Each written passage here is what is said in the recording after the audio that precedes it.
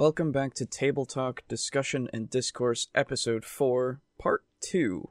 If you didn't see Part 1, go and find it, and you'll have more of the context of what we are doing here.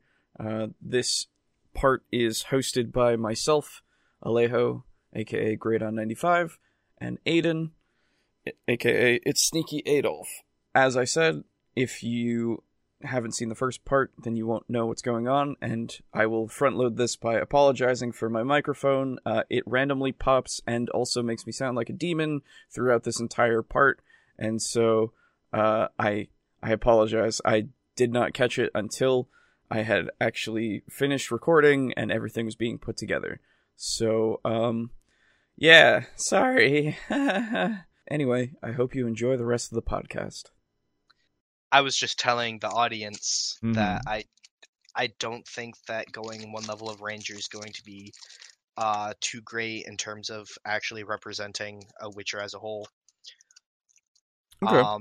Because as a Ranger, you typically pick either like dual wielding or ranged combat. Mm-hmm. And Geralt definitely does have like a hand crossbow that he uses. So if you go dual wielding, you run into the issue of Geralt never wields his swords both at a time. But you don't have to do dual wielding though. Because they're hand and a half. They're hand and a half swords. One is steel, one is silver. Yeah. No, I get that. You mean dueling, not dual wielding? Yes. Because you could choose dueling. Dueling is when you're wielding melee weapon in one hand. And no other weapons, you get a +2 bonus to damage rolls with that weapon. Ranger. No, admittedly, I've never actually played... 91. Yeah. What? Page 91. You keep cutting out. Page 91 of the Player's Handbook. Thank you. You're welcome. I heard page 9, and then I'm like, what? And you're like, page 9. And I'm like, damn it! Archery, defense, dual wielding, or two-weapon fighting. Oh. Yeah, they're basically just remember, the Ranger is a weird mixture of druid, fighter, and rogue. Not rogue. It's a druid and fighter. Yeah, just druid and fighter, I guess. But they don't have their own identity enough. Unless you're one of the subclasses in Xanathars, I'd say. Literally, the last Ranger I played was my first D&D character. I was gonna say, yeah, I was... and that was back in 3.5, where you picked dual wielding or Well, back in 3.5, where you could make a character. Yeah. Dude, I would actually really like to see these videos done in 3.5. You can get specific as shit. You can get hyper specific with 3.5. Hell yeah. Absolutely. Cool. Anyway, though. Yeah, let's crack on here and see what Ranger... Yeah. Yeah, I'm just going to be eating some digestives. First level Rangers can learn 3 skills from the Ranger list. Athletics, Insight, and Animal Handling will round you out pretty well for now, but where the hell is Perception? Well, thanks to the fancy new class feature, Variance Unearthed Arcana, you can take the canny ability from Explorer... Whoa! Variance feature from Unearthed Arcana. You realize Unearthed Arcana is not core. What the fuck? Variant canny UA. What the fuck is this? Class feature variants canny. Okay. Get me there. Oh, it's a fucking PDF. God damn it. They're always PDFs, aren't they? Okay. So right. So Ranger. Here we go. I will show this on the screen here. Let me just move this over there. Okay. Ranger. First level Ranger feature replaces Natural Explorer is canny. Choose one skill: Animal Handling, Athletics, History, Insight, Investigation, Medicine, Nature, Perception, Stealth, or Survival. You gain proficiency in the chosen skill if you don't already have it. and you can add double your proficiency bonus to ability checks using that skill. Wow! That's Really? Fucking good. That's like a rogue. You just immediately get expertise in one skill. That's literally just being a rogue. Okay. Okay. And so you also get roving, where your walking speed increases by 5, and you gain climbing and swimming speed equal to your walking speed. Tireless. As an action, you can give yourself a number of your temporary hit points equal to 1d10 your wisdom modifier. You can use this special action a number of times equal to your wisdom modifier, and you regain all expended uses when you finish a long rest. In addition, whenever you finish a short rest, your exhaustion level, if any, is decreased by 1. What the fuck, dude? You're using UA? Shit! That should be a fucking feat right there. That is so much better than the fighter's second wind. You've got... Yeah. You literally, on a short rest, your exhaustion goes away as well. You're basically a barbarian at that point. You're fucking amazing. Okay, let's see. I need to now go up and see Fighter, what they gave Fighter instead, because that breaks everything there. Let's get back to the video first. But, oh, man. But it's UA stuff. We have plenty of time to talk about UA. You're right. That could be a whole other podcast. I was gonna say, it should be, because some UA stuff needs to be looked at, because that... Oh...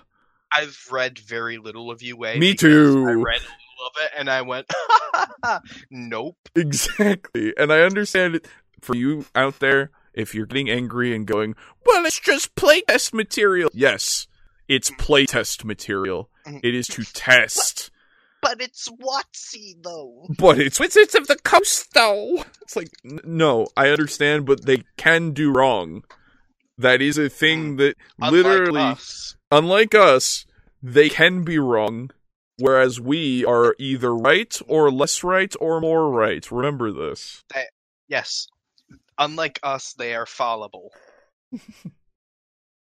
It's just that... Okay, so now we've gone into using... We're not using homebrew, except when we are, and we're also using fucking UA stuff. Alright. Yeah, upon his introduction of him using UA, I would like to redact my point about, like, his not using the, Blood Hunter as understandable.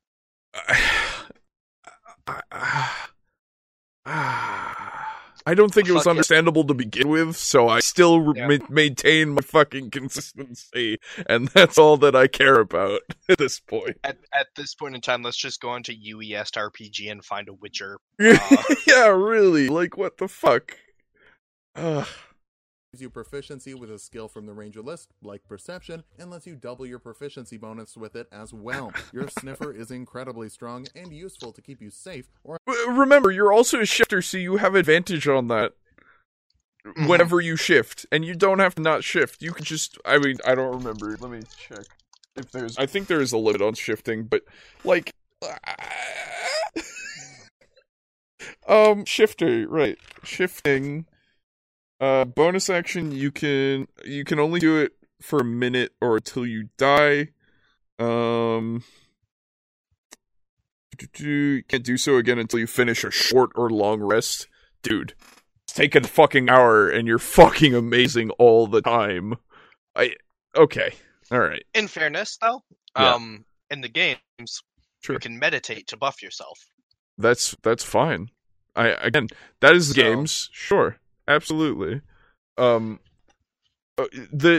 again, I don't have anything wrong with the mechanics, but you are using something that is so fucking OP to get to that mechanic, because you didn't even mention that you are taking canny. We need to go back now, because you can't just take canny. That's not how this works, as far as I'm aware. Let me see. But yeah, first level ranger feature replaces natural explorer. Unless each of these do, but it says... Okay, so maybe you only take one. Absolutely. Okay, never mind. I might be wrong in that. So I will... I'm sorry, less right. But let me just check here about Natural Explorer. Yeah, Canny gives you the double proficiency in one thing. No. I think I had confused that you could take all of those instead of Natural Explorer. I might have been. Oh, no. Yeah. Okay, Yeah, you were less right. That is me being less right. I apologize. I will continue to be right in the future. But still, what this is literally just taking how as a rogue you can like pick when you start out just yes, whatever you want, and then what you do pick you get double proficiency in. Right. Okay. So that it's just a copy paste of that. Yeah. It's busted. The other That's thing. one of the reasons I dislike rogues. The other thing is, if he doesn't continue to use that, I'm going to be confused. Like, if he doesn't continue to use UA stuff, I'm going to be confused.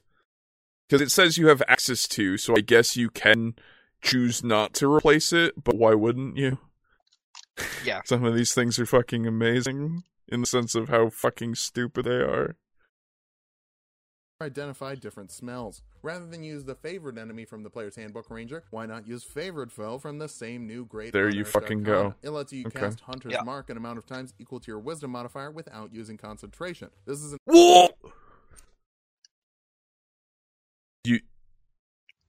Okay. Without concentration, even. Mm-hmm. Oh, I heard. So, I'm gonna go find Hunter's Mark real quick.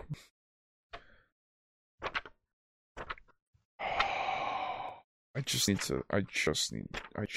you to understand out there, everyone, that this is better than using Blood Hunters. And also, man oh man, is it great because Wizards of the Coast themselves did it. And they can do no wrong. Okay. Hunter's Mark. This is the regular spell, folks. It's on page 251 of the Player's Handbook. Hunter's Mark. First level divination. Casting time, 1 bonus action. Range, 90 feet. Components, verbal. Duration, concentration of up to 1 hour. You choose a creature you can see within range and mystically mark it as your quarry. Until the spell ends, you deal an extra 1d6 damage to the target whether you hit it with a weapon attack, whenever you hit it with a weapon attack, and you have advantage on any wisdom, perception, or wisdom survival check you make to fight it. If the target drops to 0 hit points before this spell ends, you can use a bonus action on your subsequent turns to mark a new creature. Or subsequent turn of yours to mark a new creature. Excuse me, I will read it exactly. And that's just base, right? Higher levels do more stuff. But we're not talking about that. Let me just check the actual thing in the UA version, just to see what it says. It's basically Hexblade's Curse. Yes, but okay. So you can call on your bond with nature to mark a creature as your favorite enemy for a time. You know the Hunter's Mark spell, and Wisdom is your spellcasting ability for it. You can use it a certain number of times without expending a spell slot and without requiring concentration, a number of times equal to your Wisdom modifier, a minimum of 1. You regain all expended uses when you finish a long rest, and when you gain the spellcasting feature at 2nd level, Hunter's Mark doesn't count against the number of ranger spells you know. Thank God. So you can. Fair, I don't think it should count as against your spells known to be. I don't think so either. Honestly, otherwise no one would take it, and no one does take it because I don't think it does though. Does it? Yes, it does. Oh fuck. Yeah. As far as I'm aware, let me see. Ranger. Let me go find Ranger again. But let's not beat around the bush here. My God, you could just mark everyone all the time. Yeah. Like legitimately. Well, doesn't it say though that if you mark a new creature, the previous mark expires? Until the spell ends. Oh, sorry. No. But that's because it's a concentration spell, and you can't have multiple concentration spells up. But this does not require concentration. It literally says expending a spell without expending a spell slot and without requiring concentration. In the wording itself, you don't have to concentrate on this. You just go, you're my target, and now, oh, also you're my target, and now also you're my target. Quick question. Absolutely. You'd said for Hunter's Mark you gain a bonus D4, right? A D6. Damage? Yes. Whenever you hit. Okay. Apparently Hexblade's Curse, I just looked it up, the bonus equals your proficiency bonus. Yeah. And it's easier to crit. And then if they die, you gain equal to your Warlock level plus Charisma. It is better. Hexblade's Curse is better, yeah. I would say. Let me check here. Spellcasting. Oh, you're super dropping out for me. Oh, should we change the region of the call? Sure. Let's do that. Let's try US South. Okay. See how that is. Yeah. But yeah, no, that's fucking busted. That's really fucking busted. Jesus Christ, yeah. And UA's available. Why doesn't he do this for every single video? Exactly. I don't see where is your... Unfortunately, this is another thing in your consistency, sir. I don't know however many times you've done this before in other videos, but this one is at least a month old, and you've done a bunch more since. You didn't do it in Sonic, I know that much. You didn't use UA. Oh no. He's gone. Somebody save me. Central.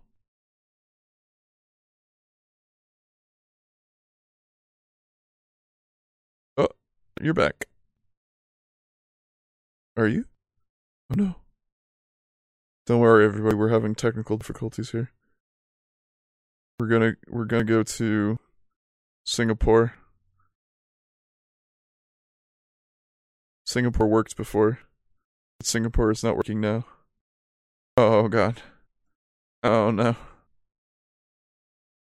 Sometimes this will happen, folks. Unfortunately, all of us except for I think Boo have not great internet connections. So, yeah, that's unfortunate. But regardless, I still think that this is fucking ridiculous. And the fact that you don't get Hunter's Mark at all to count against... It does count against you entirely all the time, regardless of if you're a... any kind of ranger, in fact. You don't get anything like to help you. You get, let's see. No, you don't get anything. You don't get a single other spell. And I'm looking at pages 90 to 93, I think it is. Yeah. 90 to 93, the player's handbook. All of the stuff for Ranger, there's no mention of of having anything, any kind of spell that does not count against your spell list. I think and I will check, Xanathar's guide is Ranger. I think, actually I do think I remember a couple of them do get spells. Oh, here we go. Gloomstalker gets some spells, I think. Yes. They don't count against, but none of them are, Hunter's Mark. I believe not Gloomstalkers, but Horizon Walkers get a free Hunter's Mark, some type of thing. Yeah, Planar Warrior. Planar Warrior is just straight up better than Hunter's Mark. Hunter's Mark isn't that great, unfortunately. When you cast it at higher levels, though, I think it might get a little better. Let me see. I apologize again for my co-host being dead. because he's now offline of Discord as well. And soon, my Discord's gonna kick me out of my call because I'm gonna be here alone. So we'll see how this goes. But I'll keep switching the region, so hopefully it doesn't kick me out, because I'm still technically using bandwidth every now and again, and we'll see how this goes here. Yeah, Hunter's Mark, okay. When you cast a spell using a slot of 3rd or 4th level, you can maintain your concentration on the spell for up to 8 hours. Oh man, isn't that great? When you use a spell of 5th slot or higher, you can maintain your concentration for up to 24 hours. I mean, yes, if you really don't want something to leave you, in the sense of, like, it's... if you need to find something again. Oh, he's back! Oh. Oh! Hello! Hello! Hello! Oh, I've been saying words so long without you. Welcome back. I'm back. Welcome back. Let's change this back to US. Sure, I think I may have found a problem that I shall not disclose. Cool, dude. That's unfortunate. Mm-hmm. But it's fixed now. Okay. Alright. I have fixed it. As long as it's fixed, everything's fine. Yep. You're coming in loud and clear. Hell yeah. Okay.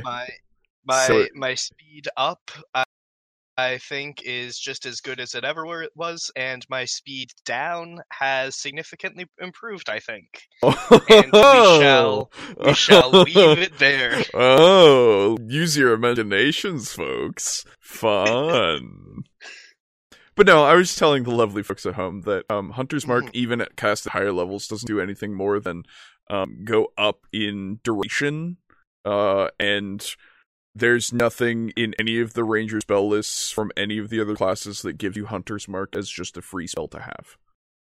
So... Now, I do seem to recall in the first episode of the first campaign of Critical Role, sure.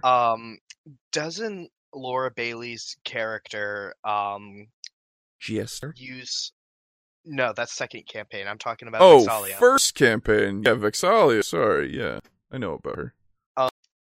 Doesn't she use Hunter's Mark in conjunction with Hail of Thorns? Oh, well, I don't know. Maybe. But I think, remember, they get rules wrong sometimes a lot. Yeah. In the sense of remembering what's concentration and what's not. And besides, I think they were just transitioning into 5, like, not just, but they had transitioned into 5e from Pathfinder, right? So things are a little wonky for a while. Because Hail of Thorns is also a concentration. Agreed. So that may have been them using the UA Hunter's Mark. I don't know. It depends on... I really don't know. I don't know if there's a way to verify or whatever. Hey, somebody else do it for me. Because... That's what we have you guys for. Listener at home. Yes, please. Listener at home. Tell me how right and how less right I am. You are on the internet, and the internet is omniscient. And surely there will never be any corrections as to anything on the show because we're always right. Exactly. However, I'm sure you could perhaps supply additional information, even if that, even if 1,000 sources say otherwise. But no, like, quite literally, I don't want to scrub through 4 hours of content that I honestly don't want to watch. And just to... that has horrible reverb. Exactly. Also, very starting, like, there's, unless somebody else knows about it and is willing to tell me about it, I will take your word for it, and I don't know whether or not they were using UA stuff. I don't know if that's anywhere to confirm. It might be in that, like, Crit Roll stat site that they used for use. So, it could be there, if you want to check that, absolutely. But, I don't know. Yeah. I seem to remember they were at, like, a mine or something, and, like, something came up and attacked them. Sure. from the mouth of the mine was attacking some dwarves, and she hunter's marked it as a bonus action, and then as an attack, I think did Hail of Thorns on it. Yeah, and again, it might be just simple, I don't remember my shit, right? Like, because that's something that happens a lot with any game, really. Oh, yeah, absolutely. My druid, or my player's druid, opened up a hole in a mansion because he thought he had stone shape. Oh, totally. And I, as a rule, pretty much tell my players, know your shit, and if you're telling me that you can do this, I will take you at your word, usually. Yeah, exactly. And if he's like, oh, it takes stone, I'd like to open up a hole from this room that I'm in into the room above because he was trapped. And unfortunately, the room above was the master bedroom. Sure. And one of those changing curtains that like people had in like a portion of their room. Yeah. Like the solid ones that you set on the floor. Yeah. Fell through into where he was, which was the baths. And I think I remember you telling me this story. Yeah, and there were some maids in the master bedroom who were changing the linen. Yeah. And who, of course, started screaming. So he panicked, got the fuck out of there, rejoined with the party, and was like making his way back when they're like, hey, you work for the Mages Guild, right? Yeah. And he's like, yeah. And they're like, can you plug this like weird hole that appeared? And he's like, sure. And when he made his way back, he was like, I'd like to stone shape it shut. And I'm like, okay. And one of my players was like, I don't think he has stone shape. And I'm like, oh. Because of that, there is now still a hole in that person's room. And he's like, I need to go back to the Mages Guild and get my materials. And they're like, okay. And he never went back. Of course. You don't admit when you are less right. Of course you don't. Sorry, no, he was wrong, obviously. He's not a part of the show. He was You're wrong, right. yeah. You're right, yeah. Anyway, so... I was less right to let him do it. Exactly, you were less right. You were in the less right.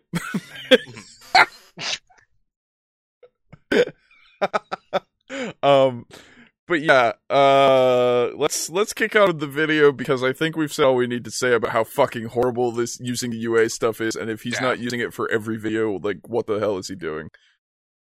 He is wrong. He is I don't see where his... Unless he comes on the show, in which case he's less right. No, guests can be wrong. Oh, they can be wrong? Excellent. No. Oh, I like this. This is good homebrew. But no, like, legitimately, I would like to have a conversation and go, where is the line? Because, like, do you not see what you are doing with this? It's very strange. Alright, let's continue. Are you in the watch together? Yeah. Oh, weird, it doesn't say you are, but here we go! Oh, I'll refresh it, I guess. Against a target. Oh, you're there now. Yeah, you're there. Okay. Cool. Strange. That's all. Target of your choice, giving you an extra d6 to damage rolls against them and advantage on checks to track them. I love what this new Unearthed Arcana does with Ranger. It basically makes it a class that can flex on anyone, which is pretty much what all classic Rangers do. Second level. I love it. They don't though. They don't like classic. Do you mean classic as in like literary? Oh, weird. That took me a while to actually catch up with. I was at 358 and then I skipped to 410. Oh, okay. Alright. Yeah, we'll going back so I can hear what he says. We'll fucking drag it back. Unearthed Arcana. It lets you cast Hunter's Mark an amount of times equal to your Wisdom modifier without using concentration. This is an hour-long bit of extra oomph against a target of your choice, giving you an extra d6 to damage rolls against them and advantage on checks to track them. I love what this new Unearthed Arcana does with Ranger. It basically makes it a class that can flex on anyone, which is pretty much what all classic Rangers do. Second level. I assume he means Rangers of literature, right? Like Aragorn is a ranger. And he fucking styles. You're not gonna believe me on this. Okay. You're not gonna believe me on this, but it literally just did the same thing to me again. So I'm going to look it up myself. I would like you to no. I would like you to drag it back for me then. Okay. You drag it back and then play it, and then we'll see what happens. That should work. Oh. and you click play, and you I love what there we this go. new Unearthed Arcana does with Ranger. It basically makes it a class that can flex on anyone, which is pretty much what all classic Rangers do. Second level Rangers get a No, that's not what they do. Okay, No. alright. Yes, exactly. That's where I was like, so are you talking about Rangers of literature, right? 'Cause- Literally, the people that flex on people is barbarians. That's true, yes, but what I mean is he referring instead to Rangers of literature like Aragorn, right? Like Aragorn and Legolas? Sure. Legolas, yeah, Legolas as well. Like, they fucking style all the time, right? Because they Yeah, fucking like- can. Yeah, Legolas is a fucking style beast who shield surfs down a flight of stairs Yeah, and kills like 7 orcs while he's doing it. exactly. And Yeah. also, like, slides down a fucking elephant after having jumped all around it and killed everybody on top of... Sorry, Yeah. Oliphant, excuse me. But, regardless, like, yes, that is something that Rangers do in classic literature and the counterparts that are in the movies and such, sure. Mhm. But Rangers have never been amazing, except for, I think, in 2nd edition, where they were an offshoot of Fighter. Yeah. Because they Well, were an offshoot of Fighter. Which is more or less what happened in later editions too. They just don't identify it as such. Exactly, like, Um, Rangers now are just something. Yeah. Weird. A ranger now is a nature flavored worse Eldritch Knight. Yes. Agreed. And literally it's like the epitome of, Mom, can we stop for Ranger? Or, Mom, can we stop for Eldritch Knight? No, we have Eldritch Knight at home, honey. Yeah, no, I know. It's just this is very strange. I assume this is because he likes Ranger a lot, and Rangers are bad, and so make Rangers overpowered to shit is much better. Yeah. Well, I've no. overpowered I'll to shit. have to rewatch Dante because he may have used UA in Dante. I'm not positive. Okay. But I don't recall him using UA in earlier videos. Granted, it's been a while since I've seen them, so I may not be. Again, I may be remembering less right. I don't know when UA like this came out. I have no idea. So.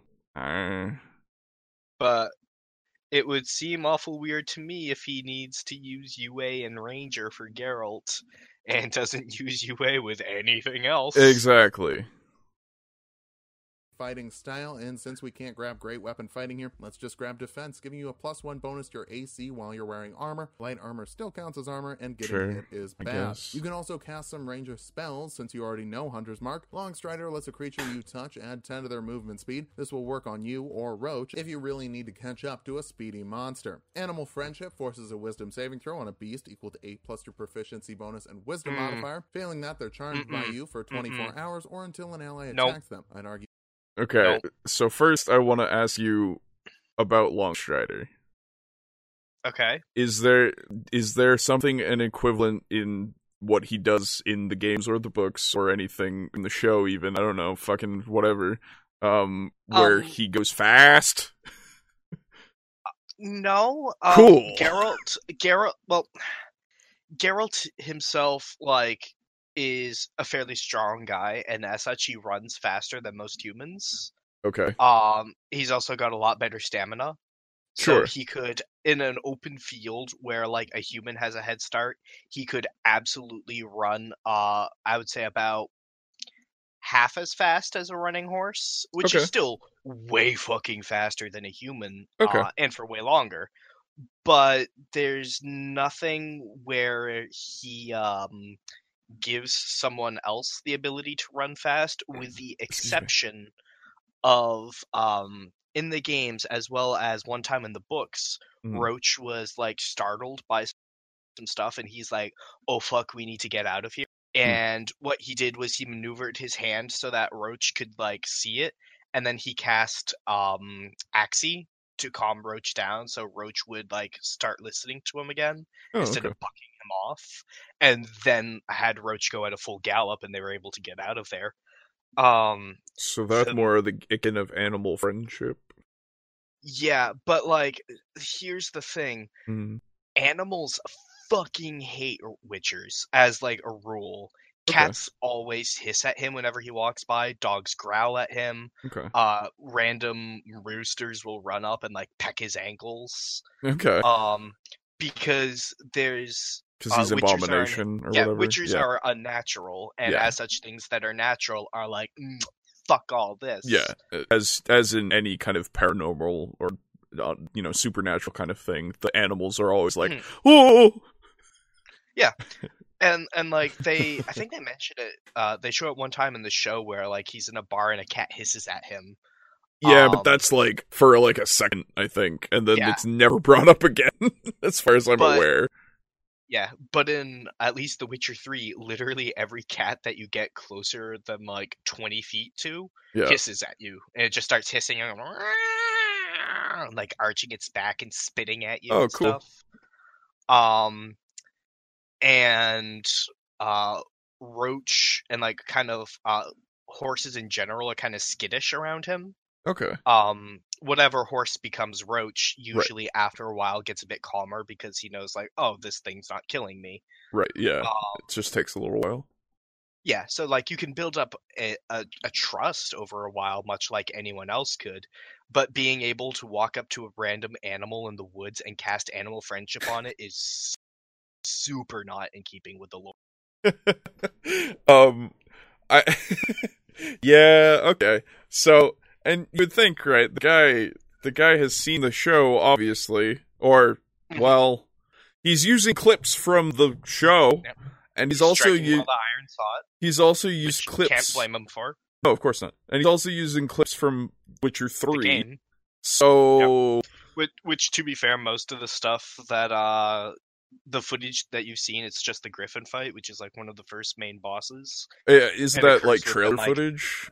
Yeah. Yeah. So again, like if you look up a half-hour gameplay footage, you'll see the Griffin fight. Yeah. I know that much. And like, so again, like you would imagine that he has played / looked at / has some knowledge of this in some respect, but Again, I don't know now as we continue forward as you're contradicting him, because like this is apparently an ingrained thing, right? So a better spell to use would be Charm, which he says you can do with animal friendship, and you can do with Axii.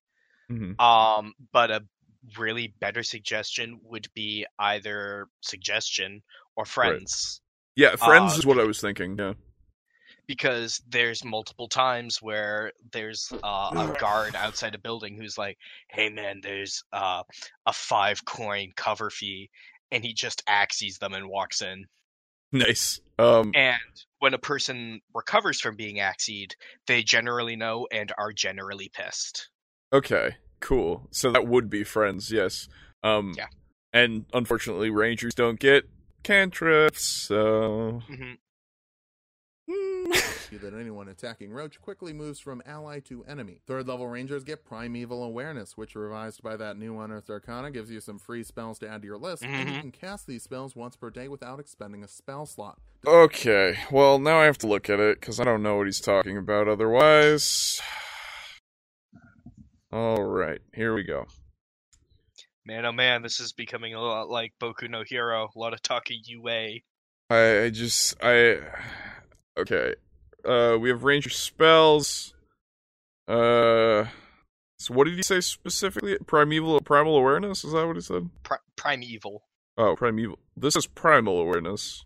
So... Maybe it replaces Primeval Awareness. Okay, wait. So is he using Primal or Primeval? Hold on. Let's go back.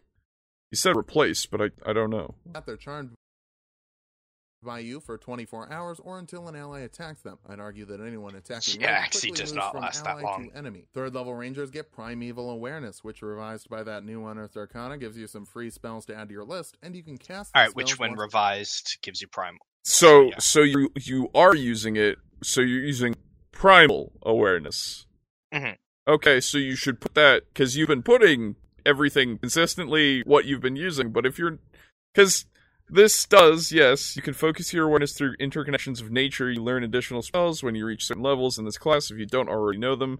As shown in the Primal Awareness spells table, these spells don't count against the number of ranger spells you know, which are Detect Magic, Speak with Animals, Be Sense, Locate Animals or Plants, Speak with Plants, Locate Creature, Commune with Nature.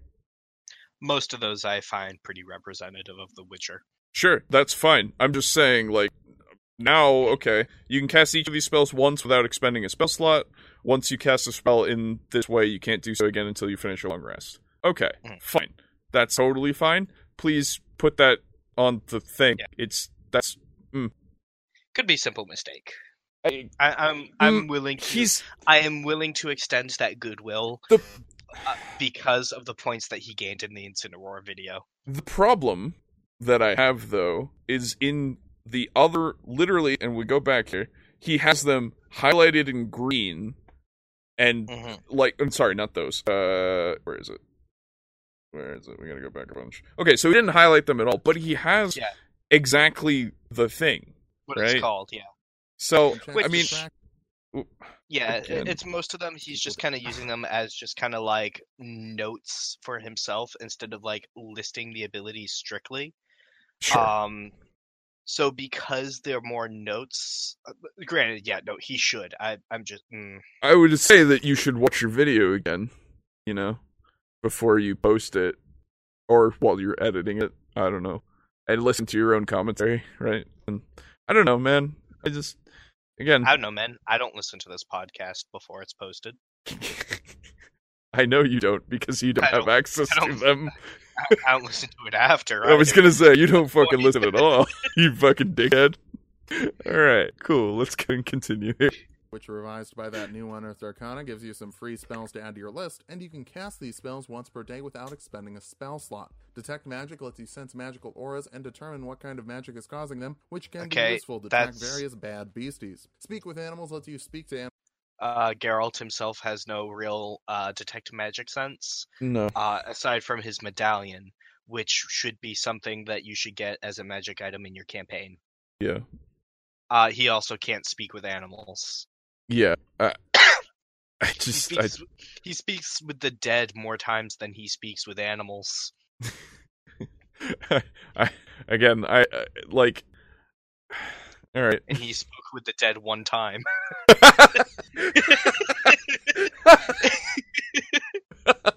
Nice. Sick. All right. For 10 minutes. Who talks to a horse? Someone who loves their horse. That's perfectly normal. Don't let anyone tell you different. But he doesn't.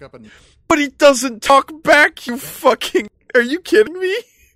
So hey, to be fair, the spell is speak with animals, not animals speak with you. So then make him a fucking, what is it? The halflings, or the gnomes, excuse me, the fucking forest gnomes that can talk to animals that are small, right? Like, but then you can't talk to the horse, oh no. But like, again, he just, literally in the show, if you watch the show, he just talks to the horse, and the horse just stands there. Yeah. Like, and it's the same thing that happens in the books, too. Yeah. And probably in the game as well, yeah? Usually he talks to himself more often. Okay.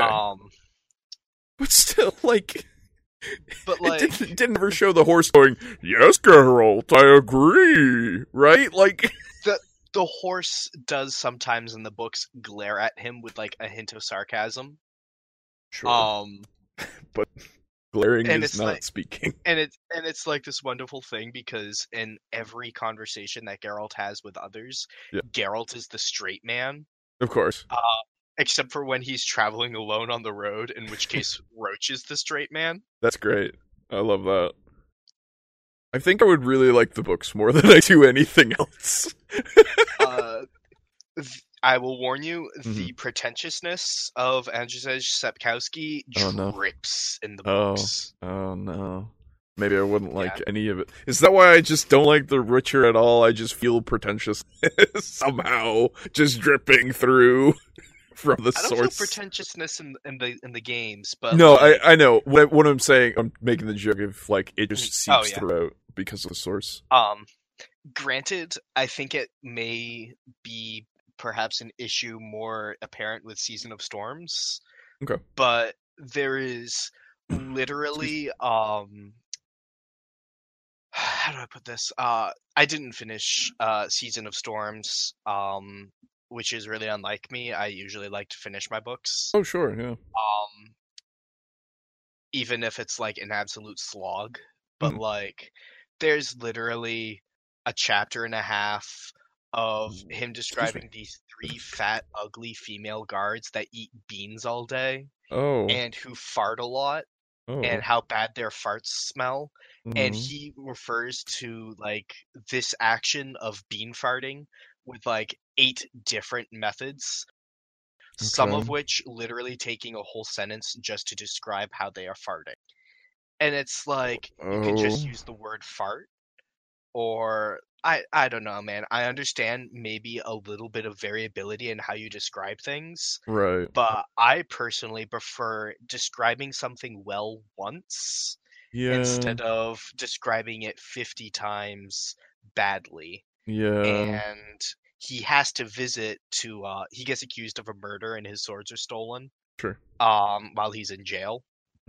So he gets taken to the jail and processed by the guards. And they're making jokes that, they want to see his dick and yada, yada, yada. And he gets in a fight with them, including at one point using Ard, which is sort of like a wall of force sign. Right. And literally like tosses one across the room and headbutts another one of them. Okay. And then they dogpile him, and then he's thrown in the cell. And then he's released for a while. And then they describe how bad the farts smell again on his release. And then when he tries to like get his swords again, he has to talk to the confiscator, who is right by where the girls are, and it describes it a 3rd time. And that's when I stopped reading. Wow. Wow. That sounds awful. Yeah, no. The other books weren't like that. Okay. The Last Wish is good. There's what's the other really good one? Blood of Elves I also read. No. Tower of Swallows is also okay. Sure. Just I wouldn't recommend reading past chapter 1 of Season of Storms because chapter 1's really cool. Okay. Well, let's continue being able to talk to animals as the Witcher. Yeah, because that's another the thing. Spell here, and Entangle was added to the Ranger list by our favorite new Unearthed Arcana. This creates it's our favorite square of difficult terrain, forcing strength saves on those inside. Failing that, they're restrained until they can pass the save. This lasts for a minute. You could flavor that, I suppose. Oh yeah. One of the spells Earden that you place essentially makes it hard for enemies to. Entangle you think of as like vines usually, but if you flavor that as just him casting Earden on the ground, that's fine. Absolutely. Depending on your concentration for a little Earden. If y'all hated how I pronounced Geralt before, just wait until we get into more of these signs. My Polish isn't as strong as it used to be. For your Ranger Conclave, the Hunter Conclave lets you pick a type of Hunter's Prey. Colossus Slayer lets you add a D8 of damage once per round to a creature that's below its hit point maximum. You know all. Okay, first off, I don't know what conclaves are. What are we talking about? I think they're sort of like druid circles. Oh, is that what the subclass is called for them? Conclaves? Hang on, I need to check. In terms of lore, that would be fine. Sure. Wait, what would be fine? Sorry. The Hunter Conclaves, because they're different schools of Witchers. There's the School of the Cat, School of the Bear, School of the Falcon, School of the Snake. The problem that I have is I don't know what a Hunter Conclave is at all. Yeah. Because it's not here, so it's not in the book, so I don't know. Is that a UA thing? Is that? I think so. Oh. UA. So I don't know why. Hunter. I don't know why. Conclave. I don't know why it's not, highlighted. But... Again, because this is my first time. That one's not highlighted. Colossus Slayer. Yeah, Colossus Slayer. That's a part of regular, but He hasn't been highlighting them. It's just he just kind of went over it for like a second, and Hunter Conclave is not there, so I guess I'll have to use the Dungeons and Dragons wiki. Is a ranger? I should also mention, before people get mad, Geralt is a member of the School of the Wolf. Oh, is that why he's the White Wolf? No, it's why he's called the White Wolf because it sounds cool. That's what I figured. the medallion being a wolf, though, is why he's in the School of the Wolf. Okay, gotcha. Because each school has its own medallion. Ah. So it's under the UA Revised Ranger, and that's another PDF I now have to download. Amazing. Here we go. Ugh, I don't want these. Okay. So... But it's WotC, though. Now you can use it, because you have it downloaded. See, this is a completely different UA thing. This is a different UA thing. He's now mixing two UA things.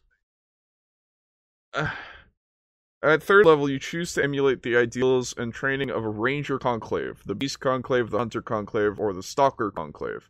All detailed at the end of the class description. Your choice. Okay, so he's using this now. This is a different thing than the actual, like, Colossus Slayer over here, I assume. Let's see. Hunter Conclave. Hunter's Prey makes it so you can Colossus Slayer. You can do a D8, so your tenacity can wear down most potent foes. When you hit a creature with a weapon attack, the creature takes an extra D8 if it's below its hit point maximum. You can deal this extra damage only once per turn. That's exactly what the regular Hunter class gives you. I believe entirely. Let me see here. Colossus Slayer. Yes, it's the exact same wording. Okay.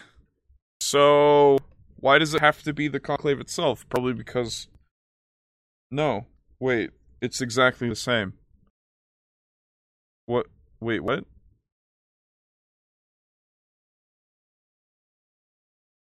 Aiden, are you still there? I'm here. Oh, okay. Cool. I'm just waiting for you to specify because I don't have the PDF in front of me and I refuse to download it. That's fine. Yes, what I'm saying is that the Conclave itself is exactly the same as the Hunter archetype. Oh.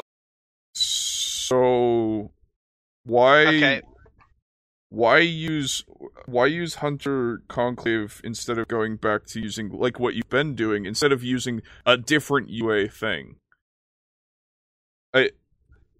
I don't know. I don't understand.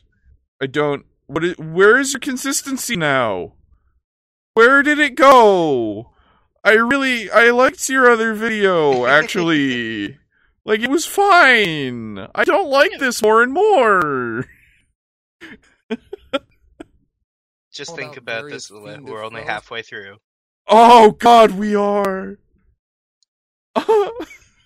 And how to take them down. Turns out a lot of times the strategy is to hit them more. Years of arduous, torturous training to learn that. Good stuff. 4th level rangers get an ability score improvement or a feat. The skilled feat lets you grab 3 more skills. Investigation, stealth, and arcana will hopefully make your Witcher training a bit more worth it. 5th level rangers get an extra attack, letting you make 2 attacks instead of 1 with your action. Fighting quick is a good thing. You can also learn 2nd level spells and hot dog. That means we get to talk more about this new unearthed arcana, which adds magic weapon to the ranger list. This spell makes weapon magical in terms of overcoming resistances and adds 1 to your attack and damage rolls. I can't pause. Help me! I can't pause. Oh god! Paused for me. Oh god! I gotta reload. Okay. Okay. That was so strange. I couldn't pause it, and everything kept going, and it was some fresh hell. Ah. Okay. Welcome. All right. Is it back to 0 now for you? Oh, okay. Now it's back here. Okay, good. Magic weapon. Okay. Please. Win this 15 seconds. Yeah.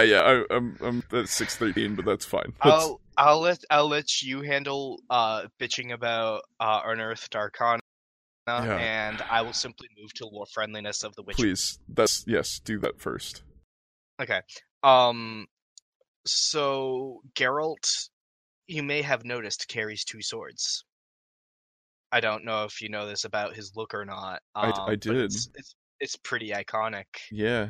It's even mentioned in the show in the first episode. Why? It is. It's crazy. And for those of our listeners who may not know, the steel sword, as steel is a harder metal, is used for sword-on-sword combat or fighting humans in general. The silver sword has a steel core, and the outside itself is silver, which is slightly softer, but much harder to work with. And many monsters and beasties that formed with this world post-conjunction are susceptible to silver, including ghosts, which is why when you fight ghosts, you use your silver sword, or ghouls, or werewolves, and such. Vampires, yada yada yada, they're all susceptible to silver. But Geralt doesn't do like a Dark Souls 3, like run your hand along your blade to buff it.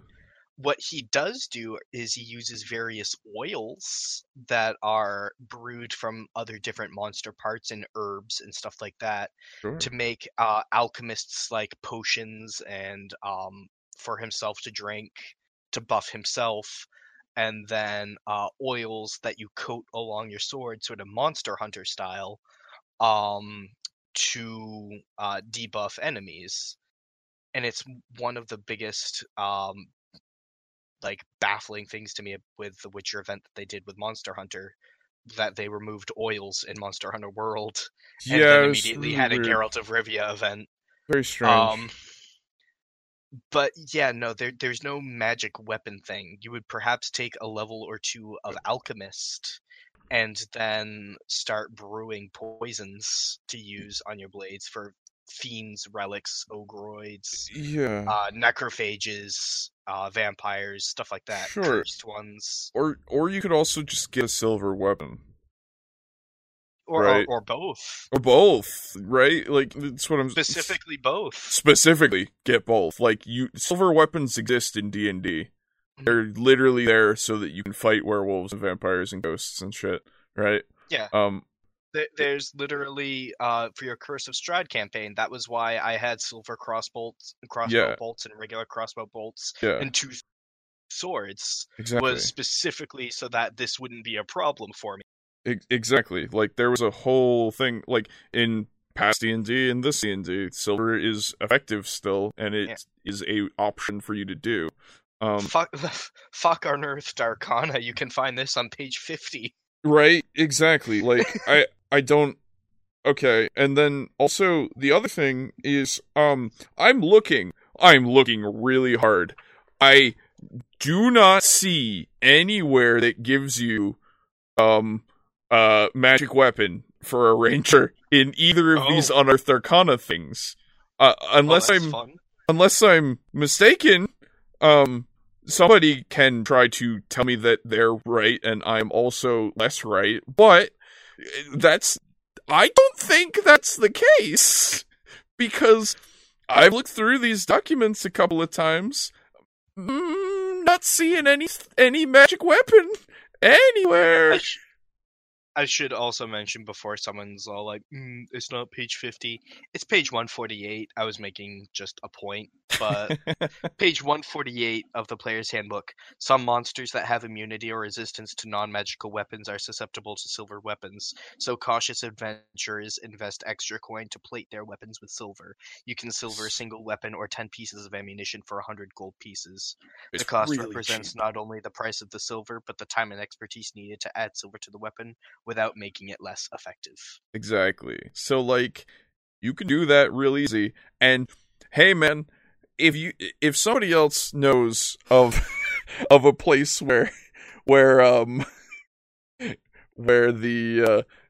tells me that magic weapons are available, please. I don't see it anywhere in either of these. Either of these 2 things from Unearthed Arcana. Neither of them have given me an indication, unless I'm blind or stupid, it could be both. But I don't think so, because I don't see it at all. So that's just a straight up factual, like, incorrectness, dude. You unfortunately have said a lie. What you? That's a spelling mistake, or no? That's a straight up just mistake, because he called it primeval awareness as well as didn't spell it right, and then just okay. Yeah. Okay. All right. Okay. Overcoming resistances, and adds Oh, 1 it's to so your much attack louder and again. damage rolls. If your DM gives you a magic sword, awesome. You don't need this. But we live under the assumption that your DM is a cruel, unforgiving monster who lives. You're a dick. You're like, come on, man. Why would you immediately assume that your DM is cruel? And Actually, you know what though? Mm-hmm. This is, how to play Geralt of Rivia. This is how to inject yourself as a character. Mm-hmm. If you're the type of player who injects themselves as a character without making their own character, it's not too much of a stretch of the imagination to think that they assume that their DM is a horrible dick who wants to kill them. Yeah, I mean, if you are one of the people that always do this and you always get killed because they just don't want you to be playing a character that isn't a character that you've made, then yeah, okay. So this is more a symptom. This and is again, appealing to his audience. And again, this is also assumed, right? We're assuming this, but it stands to reason that makes sense, unfortunately, and that's just a part of the problem with this kind of mentality Playstyle, yeah. and playstyle, yes. But still, dude, like, I would have a conversation.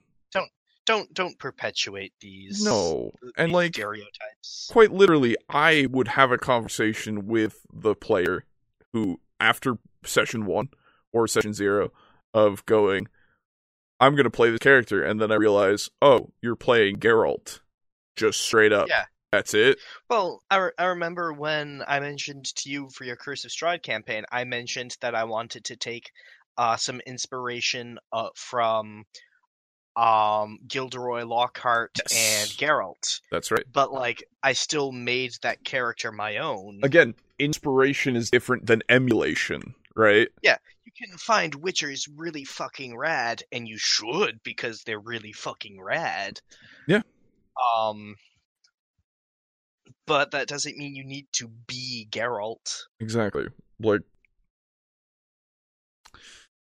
alright. Well, my opinion of this is tanking so fast, man. Just think we have that other channel. The other channel is good, dude. I'm so excited. I like it. I like it much bit more, and I will show you. Because he's self-aware. So here we go. Let's finish this out. Only to see you suffer. At least that's how I DM. I'm really excited to start DMing again now that the new year started. 6th level rangers can grab another ability from Deft Explorer. Roving adds 5 to your movement speed and gives you a climbing and swimming speed as well. At this point... Okay. Wait a minute. Geralt's a real good swimmer. That's fine. I'm not questioning that. There's a potion called Whale that makes it really easy to search shipwrecks. So... yeah, that's what I was talking about before, because this now I've read, you're an unsurpassed explorer and survivor. Choose one of the following benefits, then choose another one at 6th and 10th level. So you will be getting Canny, Roving, and Tireless. So you will be getting, as an action, you can give yourself a number of temporary hit points equal to 1d10 plus your wisdom modifier, and use it a number of times equal to your wisdom modifier, and regain it all after a long rest and all that shit. So you should... if you are using this, and if your DM for some fucking reason has allowed you to do this, you should, if you have a high wisdom character, take Tireless first. There is no reason not to. It is amazing. Especially you will if your DM never is trying die. to kill you. Especially if your DM is trying to kill you, like he has suggested. Which granted, Witchers do have somewhat of a regeneration factor. Oh, sure. It's not that good. No, of course it isn't. That would be ridiculous. It's not that good. But, and let's be honest, fighters, I don't think should even have their fucking thing either, right? Like, it's healing in D&D 5e is fucking stupid. I will go over this again when we talk about it in depth, but fuck me, it's stupid. Alright, well, let's continue with the video. I'd also swap out Animal Friendship from your spell list for Gust of Wind, which got added in the Unearthed Arcana. That's your art game. Rewatch this video and take a shot of water every time I say Unearthed Arcana to get super hydrated. Anyway. You're right, self-aware. You know what? He's self-aware. Right? He's self-aware.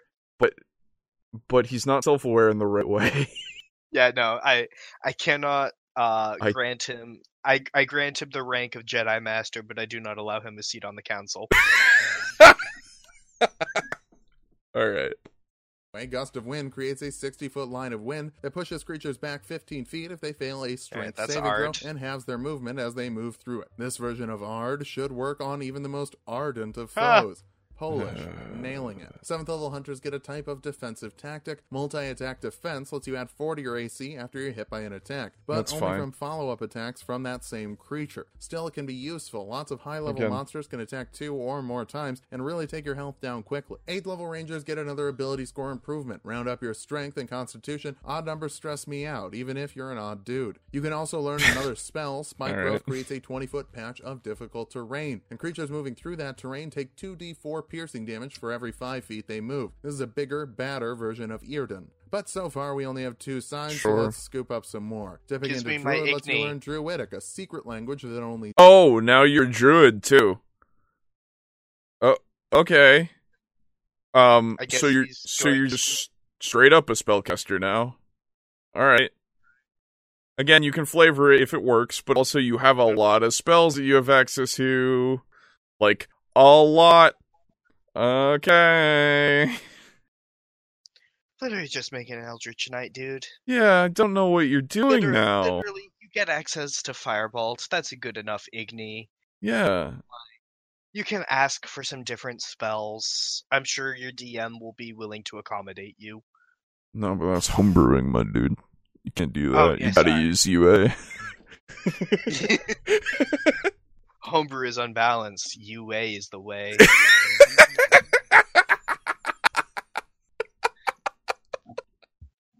Oh, fuck, that got me good. Oh, man. Never do this. Only villains do that. Oh my god. Druids know. Geralt moves all around the continent and speaks a number of languages. I guess knowing some secret hippie language shouldn't be too hard. You can also use Druid spells for cantrips. Well, that is lore friendly. That's fine. It's just like, what the fuck, dude? Alright.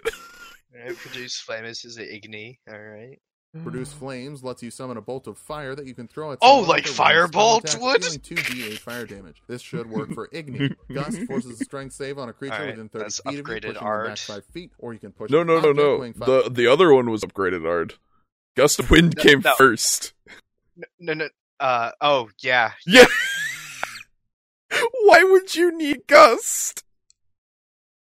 What? Yeah.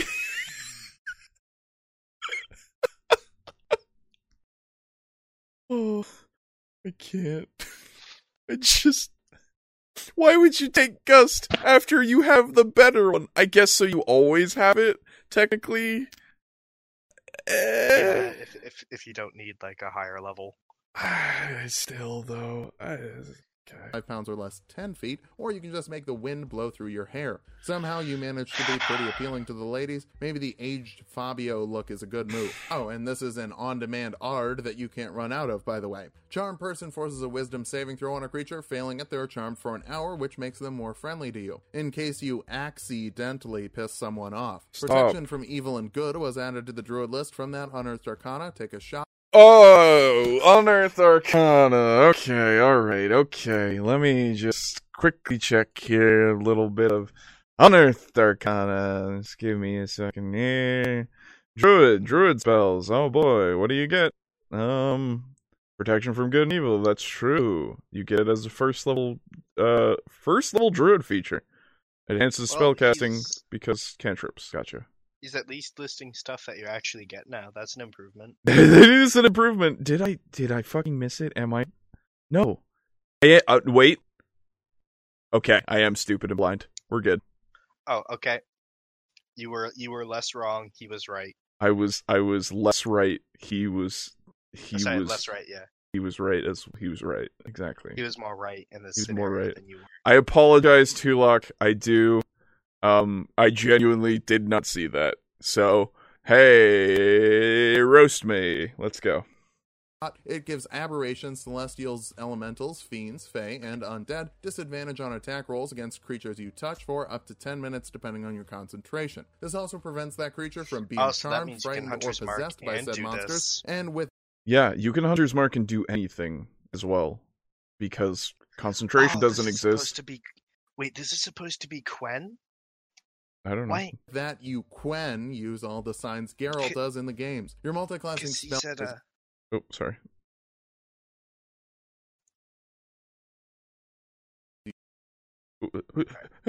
Alright, I will play it. Okay.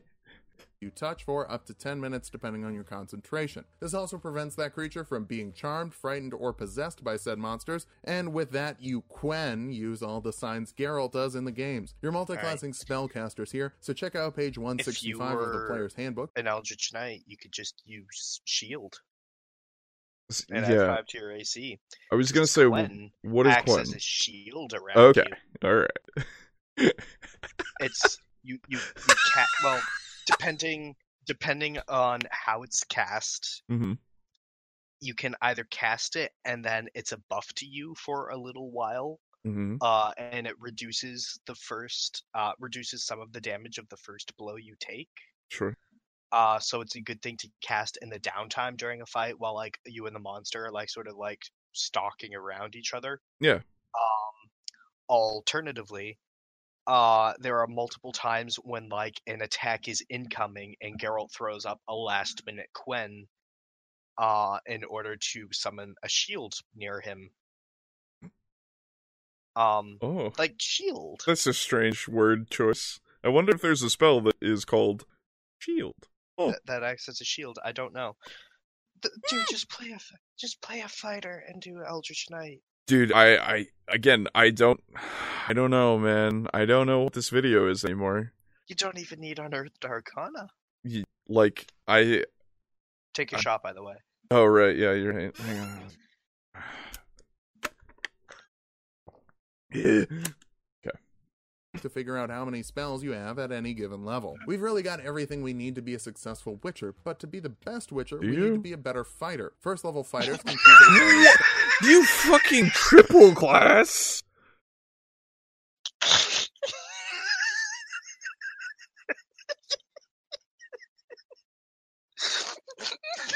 So you have thoroughly fucking, like, extended yourself a bunch, dude.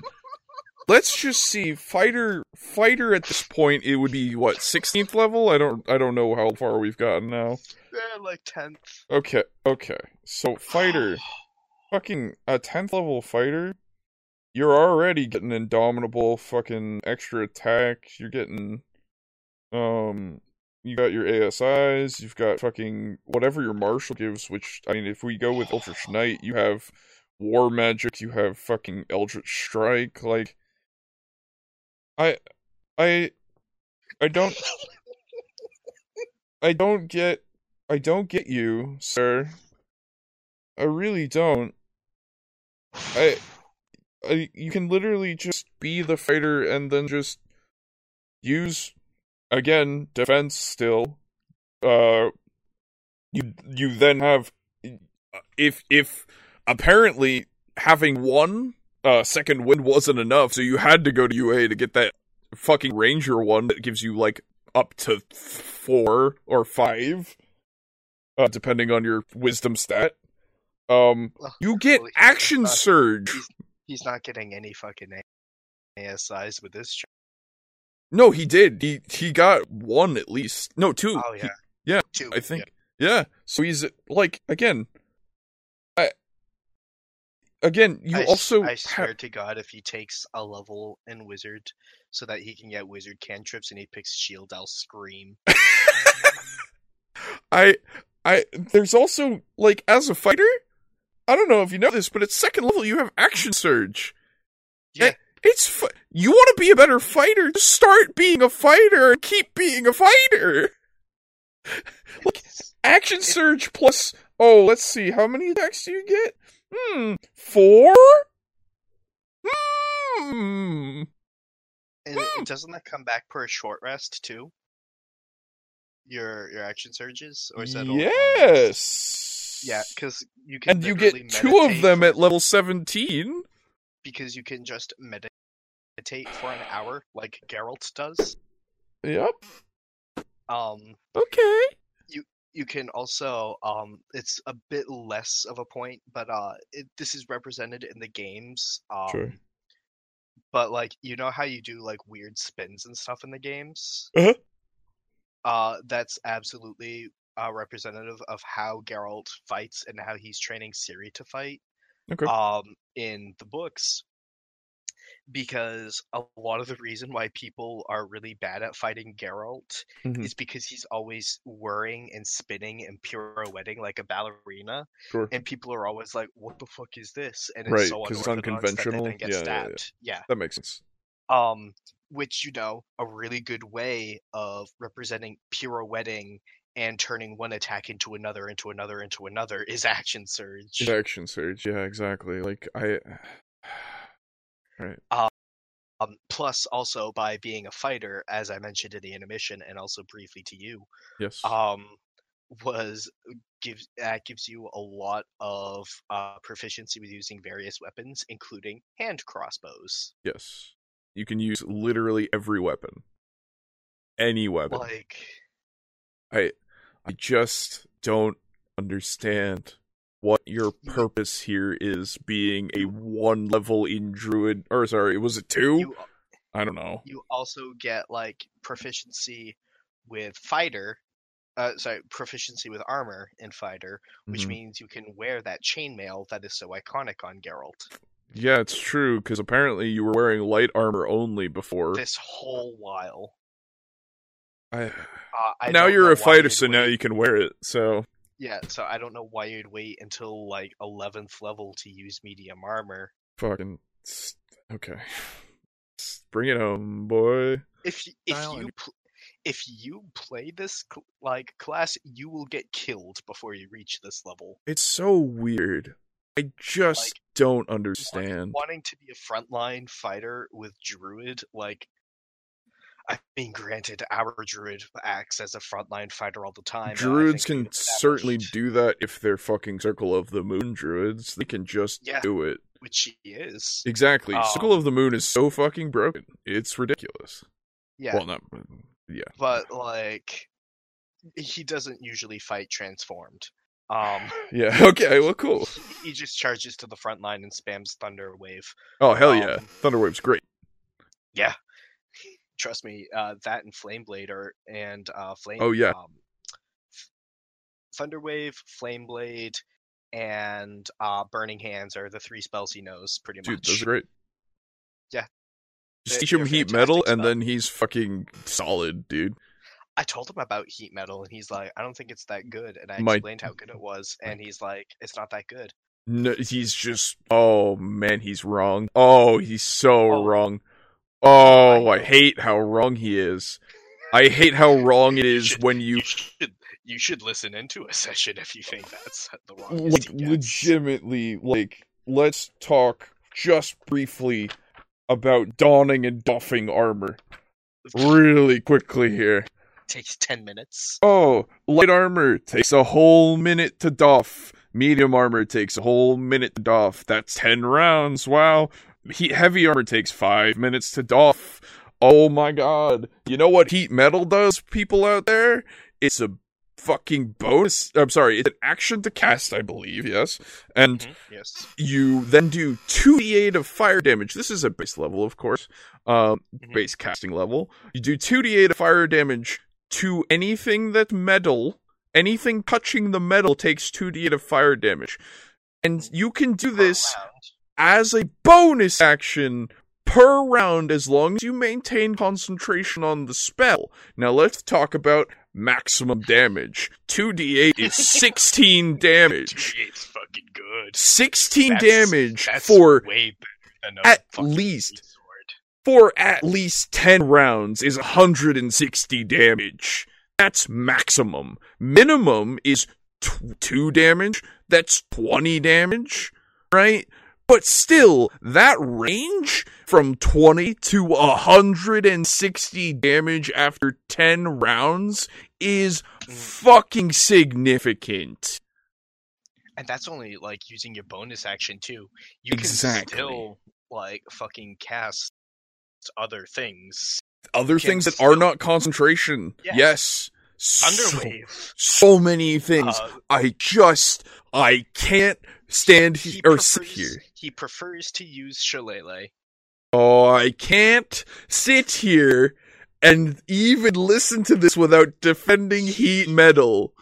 He said that the only thing that he could really imagine using it for, because I'm like, you can use it in combat, and he's like, yeah, but like, aside from like using it on like a cauldron to cook food, why would I ever do that when I can just produce flame and make a fire? And I'm like, because there are situations in which case you don't want a campfire, Bradley boy. And he's like, yeah, but that's what we have the party for. And I'm like, okay, whatever, fuck it. Take Thunderwave, go for it. I don't give a shit. I hate. I need to use the bathroom. I hate. You entertain for a while. Have a hate piss. I need it. So while Alejo is gone, I would just like to go on a quick little tangent about Magic and D&D, and how Magic in D&D is so fucking good. There's a reason why almost every class gets it in some form or another. And the reason for that is because the practicality of your magic is only limited by your imagination. With a tentative grasp on physics and thermodynamics and a real good grasp of your spell descriptions, you can pull off some insane shit. For instance, things like Mage Hand applying 5 pounds of force being used to move a very small weighted object to very incredible speeds and momentum. And the feasibility of a lot of spells that are typically slept on is incredibly high, which is why I would recommend for anyone who ever has a chance to play a caster class, when you sit down and you read the player's handbook. Please read. Oh, you're back. Yes. Keep going. Just don't let me interrupt you.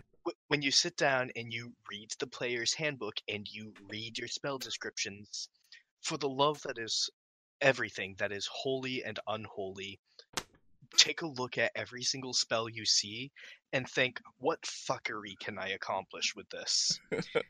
And if you can think that and you have a battle plan for these certain weird niche situations and you're ever in one of those and your DM's thinking, I've got them cornered now, and you pull out this random insane bullshittery with your spells, your DM is going to be so proud of you. And then I guarantee you they're going to steal that idea and they're going to write that down somewhere in their brain. Yeah. And whenever they're playing a campaign with like another group of friends, like 3 years down the line, they're going to use that same idea, and their entire group of friends is going to go like, "Yo, what is this?" Yeah, that's true. Like, there's so many spells that seem useless and people sleep on, but are so fucking. We'll talk about spells at some point, like in depth. Absolutely. Earth. Yeah. Like, again. We'll talk about mending as well. Is fucking Like, there's a lot of fucking Mantic implications. is so good. Yeah, again, so, But people don't really sleep on Mantic as much. I don't know, honestly. We'll see.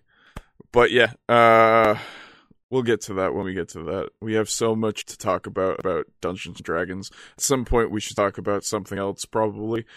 As in, like, another tabletop game. But then again, Dungeons & Dragons is what we know the best. So, I don't know. But yeah. Let's, I feel better. Everybody knows that heat metal is good. And everybody knows that whoever the fuck your friend is wrong and needs to fucking learn. It's good. It's good, like, you know, if you don't want to have a campfire, but aside from that, it's pretty abysmal. You need to use it against them and show them the power of heat metal. Like, legitimately teach them by example. Oh my god. Yeah, I'll see if I can find some way to, like, trap them on, like, some sort of metal like platform or something. And then just have, like, multiple sources of heat metal from below, and I'll throw them on, like, essentially a hot plate. Sure, yeah. Alright. Let's finish this fucking video. Something. Yeah. Your swords are pretty great, even if they're not great swords, if that makes sense. I'm saying that you should take the great weapon fighting style to reroll 1s and 2s on damage die with weapons you're wielding two-handed, whether it's a sword for men. So, now, correct me if I'm wrong. Mm-hmm. Is Geralt a two-handed fighter? Like, does he use like? Yeah, he uses his swords are hand and a half swords. Right. Yes, hand and a half. So he can use them one way or the other. He'll take his hand off the sword if it's to use like a crossbow bolt or cast a sign. Okay. But in combat, he typically has both hands on his swords. I see. I'm kind of picturing it now in my brain, and I'll probably see more examples in the video potentially. But yes, okay. So, I mean, you can. But what's to stop you from taking another thing in defense as well? Right? Like, you just get another one. Dueling would be good. Dueling's also really good. Like, again, you have a lot of choices there. You don't necessarily... I swear to God, if he gets to Fighter 3 and he picks Eldritch Knight. I swear to God, if he gets... okay. Or a sword for monsters. You also get Second Wind, letting you recover 1d10 plus your fighter level in HP. Which you already have, like, 6, but... Okay. Unless you didn't put any points into wisdom, like an idiot. I don't know. Anyway. His wisdom score is 13, I believe. Oh, okay. Well, you're an idiot. As a bonus action once per short rest. Between all the horrors of the world and people just being jerks, you don't have a ton of downtime. This is helpful. Second level fighters get Action Surge, letting you make 2 actions per round once per short rest, which should help you get the job done. Lord knows Jaskier isn't going to be doing much. Yeah, that's some Bard shade. Deal with it. Third level fighters can choose a martial archetype, and cavaliers are good folks who like horses and protecting the innocent. Get another. They're specifically for fighting on horseback, though. Like, Geralt rarely does. Only fighting on horseback. Like, quite literally, their entire thing is to be on horse forever. But Roach, though. Amazing. Before he even says what he gets from this, I'm going to tell you what he gets, because I can't be bothered to listen to him very long. My brain is just... Like, I will listen to the rest of the video, but it's just getting worse. Turn him off mentally, because I do better with seeing it. Exactly. So, Cavalier in Xanathars on page 30.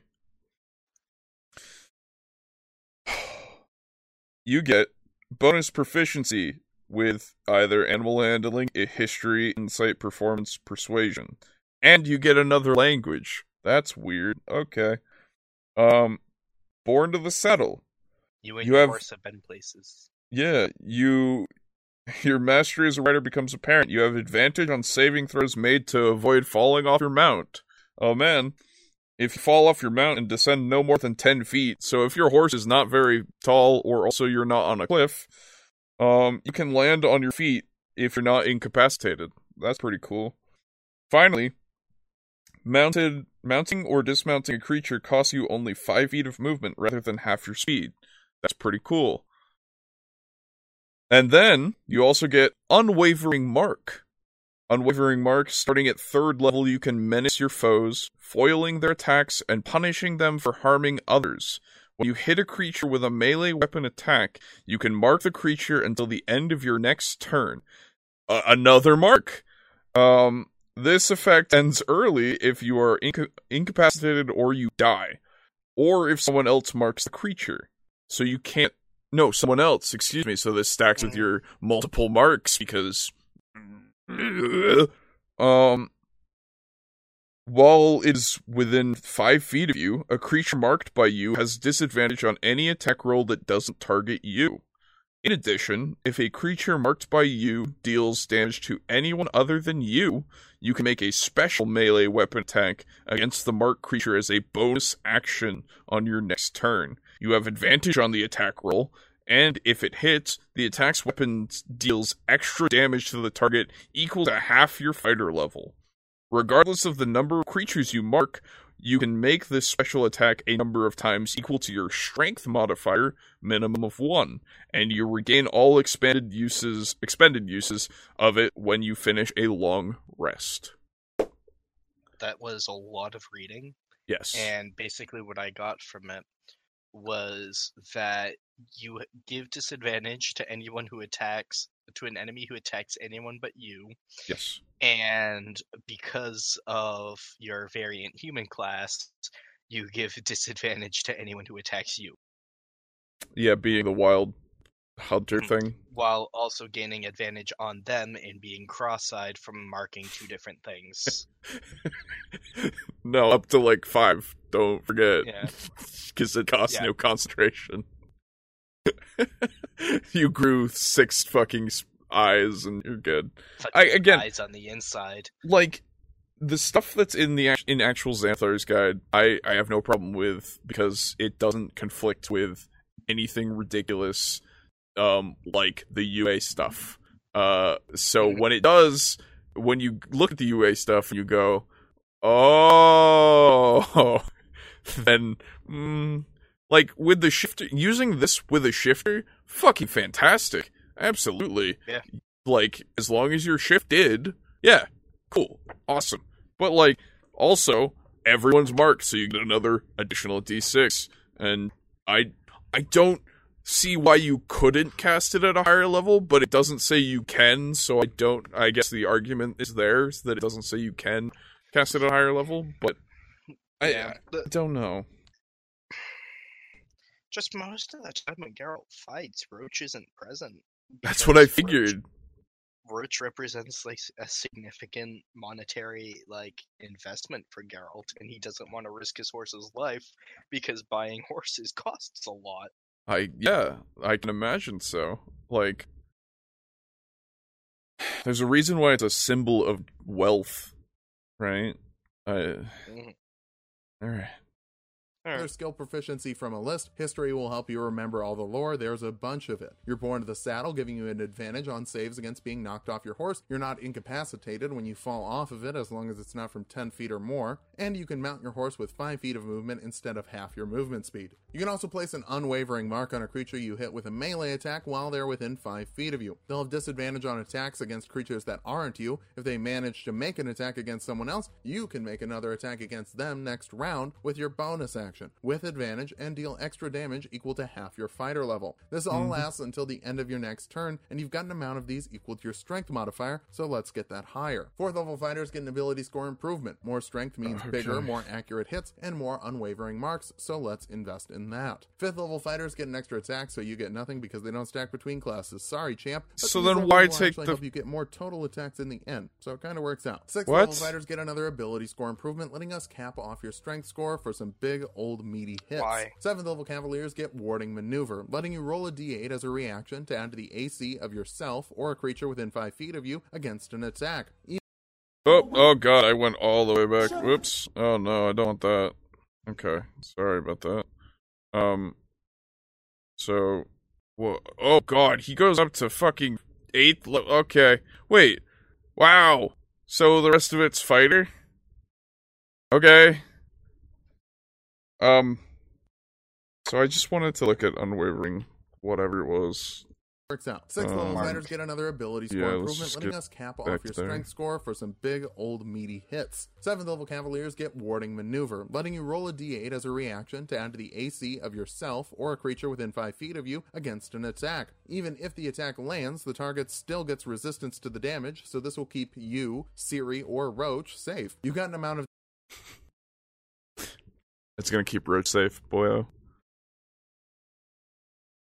Like, literally, Geralt's approach, in the books at least, is that of, I'm going to try to keep my horse safe by keeping him, like, away from the combat. But, like, if my horse is here at the start of combat and I'm on my horse, I'm going to try to get the fuck out. Yeah. And then battle again on my own terms. He doesn't bring Roach with him to battle, and I guarantee you his approach in battle is, if it's me or the horse, fuck the horse. Yeah. Oh, absolutely. That is something that I get entirely just from looking at his character. The other thing that I get from looking at his character is that all of this maneuvers and shit, he's not fighting with people.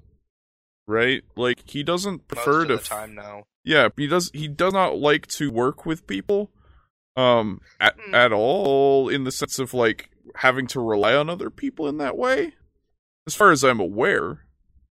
Yeah. In my fights, or in my playthrough of The Witcher 3, and this is just my playthrough, sure. It's actually about 70-30 people. Sure. I would actually say. Primarily because this is Eurojank trash Poland, where life is cheap and fast. Oh, really? And there are absolutely bandits on the road, and people who will, like, kill you for looking at them wrong, or for you calling them out on them, like, raping their daughter. Sure. Or something. So you do fight a lot of people, but Geralt prefers to fight monsters. Well, yeah, what I mean is, are you in a group of people? Oh yeah, no, a loner. That's my problem with, as a rule. Yeah, that's my problem with doing this, is that you're making a loner character who will not work well in a party at all for any reason. Mm. Like, you're giving him all this stuff to make him work well in a party, but he would not be having any of this. Yeah. I don't understand what your point here is. You're trying to make it work for a party, but if the person who watches this video that I'm imagining is, who is the one who will just play Geralt, then they're just doing a solo campaign. Mm-hmm. I mean, exceptions of course exist, much like if Geralt is with another Witcher, he'll happily hunt alongside them. Oh, absolutely. And like even in the show and in The Last Wish, he is with a party of people that are setting out to kill a dragon. Sure. But that was because there were extenuating circumstances. And it also makes sense because you're fighting a dragon. Yeah, Geralt also has a rule, Witchers don't kill dragons because they try not to kill sentient beings. That makes sense, yeah. And dragons are endangered to the point of being near extinction. Yeah.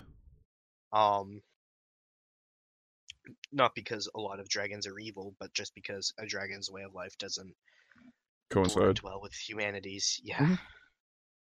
Mm-hmm. So again, I wonder what the point, other than this is something that I can capitalize on to make a video on, is, and also make a very strange UA love letter. Very, very strange. Honestly, I get the feeling that he's not read the books. And maybe played the games briefly. I don't know. He watched the show. Potentially. But I don't know if he has, because it's also got a lot of things in there where I'm like, well, this is not how he is. So, okay. That may also be representative of, you said you only saw the first 3 episodes, though, right? Of the show? Yeah, but that's a lot of character that I saw of, like, he doesn't like fighting with people. He doesn't want to work with people. Yeah. He's literally said that. He doesn't go into battle with his horse. It's not, like, an active thing that's shown, but every time he's fighting, his horse is nowhere near. It's contradictory even in the first few episodes that I've seen. And I did play the second game, so I've played the second game, and I know a little, whatever I retained at least, which is not much, but still.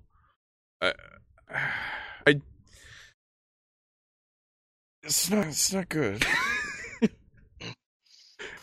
I don't think we need to watch the rest of this, because it's just going through more fighter stuff. I'm good with not. Yeah, because, like, it's just, he's gonna get to 8th level, you get, what, another attack, which means 4 attacks, or 3 attacks, excuse me. If it's alright with you, let me just kind of, like, get quick snapshots of the rest of the video and see if I can pick up anything else. Oh, yeah, go for it.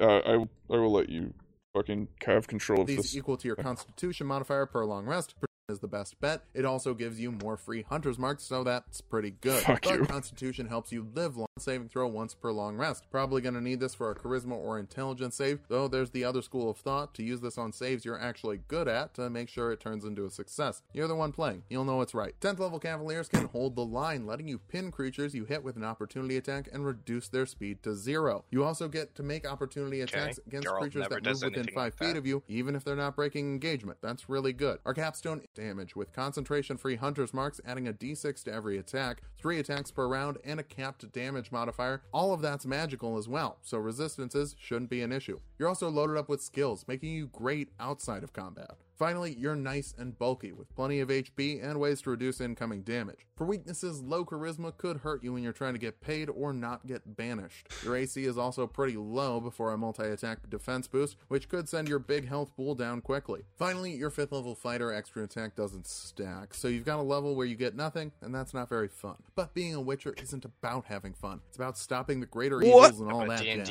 Get your 2 swords going and cut down the worst monsters, and patient. Find yourself a bard to make business a little bit easier. Oh, shut up. The bard one, I get. I get it, yeah, absolutely, but he's only referring that to that because of the show. Yeah, scare, yeah. Like, so D&D, I'm sorry, playing this, if you watch this video and you do everything he said, you're not supposed to be having fun. You're not supposed to be. I think that's a bit taking him out of context. I don't know, because you're not supposed to have fun as a Witcher. You're supposed to be able to do the job. That's what he said. That's verbatim. Not verbatim, but we can play it again. He is clearly not saying that you should not be playing D&D and having fun. No, I agree. You're right. I'm not saying that you shouldn't be having fun playing D&D. I'm saying that if you, like, the character should not be having fun, I guess, is what I mean. Oh, well, yeah. I find it safe to say that most characters aren't usually having fun in the heat of combat, though. Depends, obviously. I mean, yeah, some might enjoy the challenge and all that shit. There's always a scattering, but not everyone is Fight Man. Yeah, you're right. But yeah, no, you're absolutely correct. I know, and that's why I said you are. Just to reaffirm. Yeah, we are always correct here. Absolutely. But yes, I don't think this is a good video for many reasons. As a bit of a Witcher nerd, it's not representative of Geralt. And as a D&D nerd, if you try to play this, you'll die. Like, I think there's also, you're very strange in assuming that you can get everyone to be able to play the UA stuff. Mm-hmm. Right? And also very strange in that what I had assumed at the beginning of the video was very much a joke with you're going to, what was it?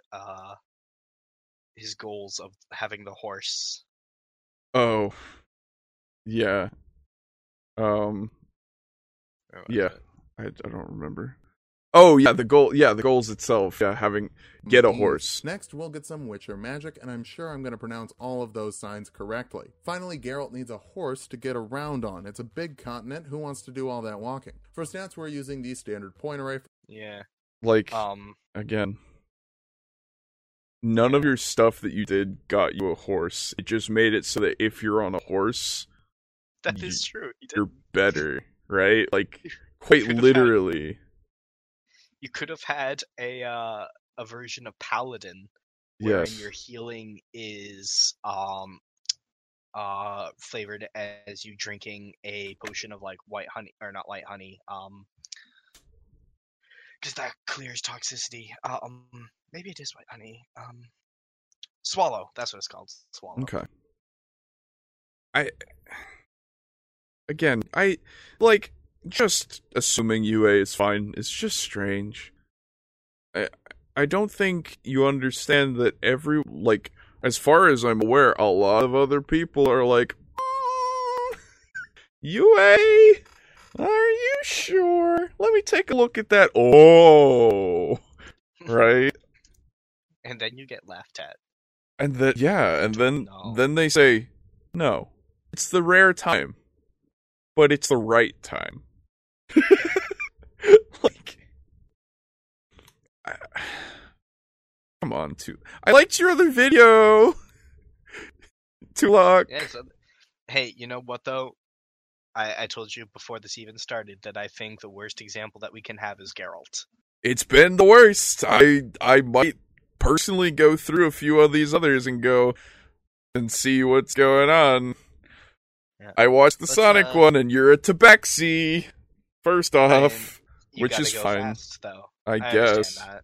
Yeah, it's fine. But like at the same time, there are no good hedgehog races in D&D 5e. No, of course not. I'm just saying. I haven't checked UA. I wasn't aware that was a possibility. I was gonna say as long as it's not homebrew. I mean, anything's fair game. That's not homebrew, except when it is. Sonic races is absolutely a. Yeah, I don't know about that. Anyway, Tulok, thank you for being a content creator, so that we can respond to your Thank you, Tulok, for giving us something to talk about and for posting these videos. From what I've seen of your content, you generally do pretty good work. Yeah. Can't really say as I agree with your Geralt of Rivia video, but that's me. Yeah. I would think it would just be far more simplistic to go for an Eldritch Knight and have a couple flavor things than dipping so heavily into UA. Keep doing what you're doing. As long as it's not the Geralt thing. Yeah. And thank you. Yeah, thank you. Like, again, no hate whatsoever. It's just, I just don't agree with that video. It's just not, it's not great. UA stuff, man. I'll be looking for it in the other things that I look into that I know a little bit about. UA is poison. UA is a very strange well to dip your toes in for a bunch of this shit. I don't understand. UA is a very weird well to dive into, you mean? Yeah.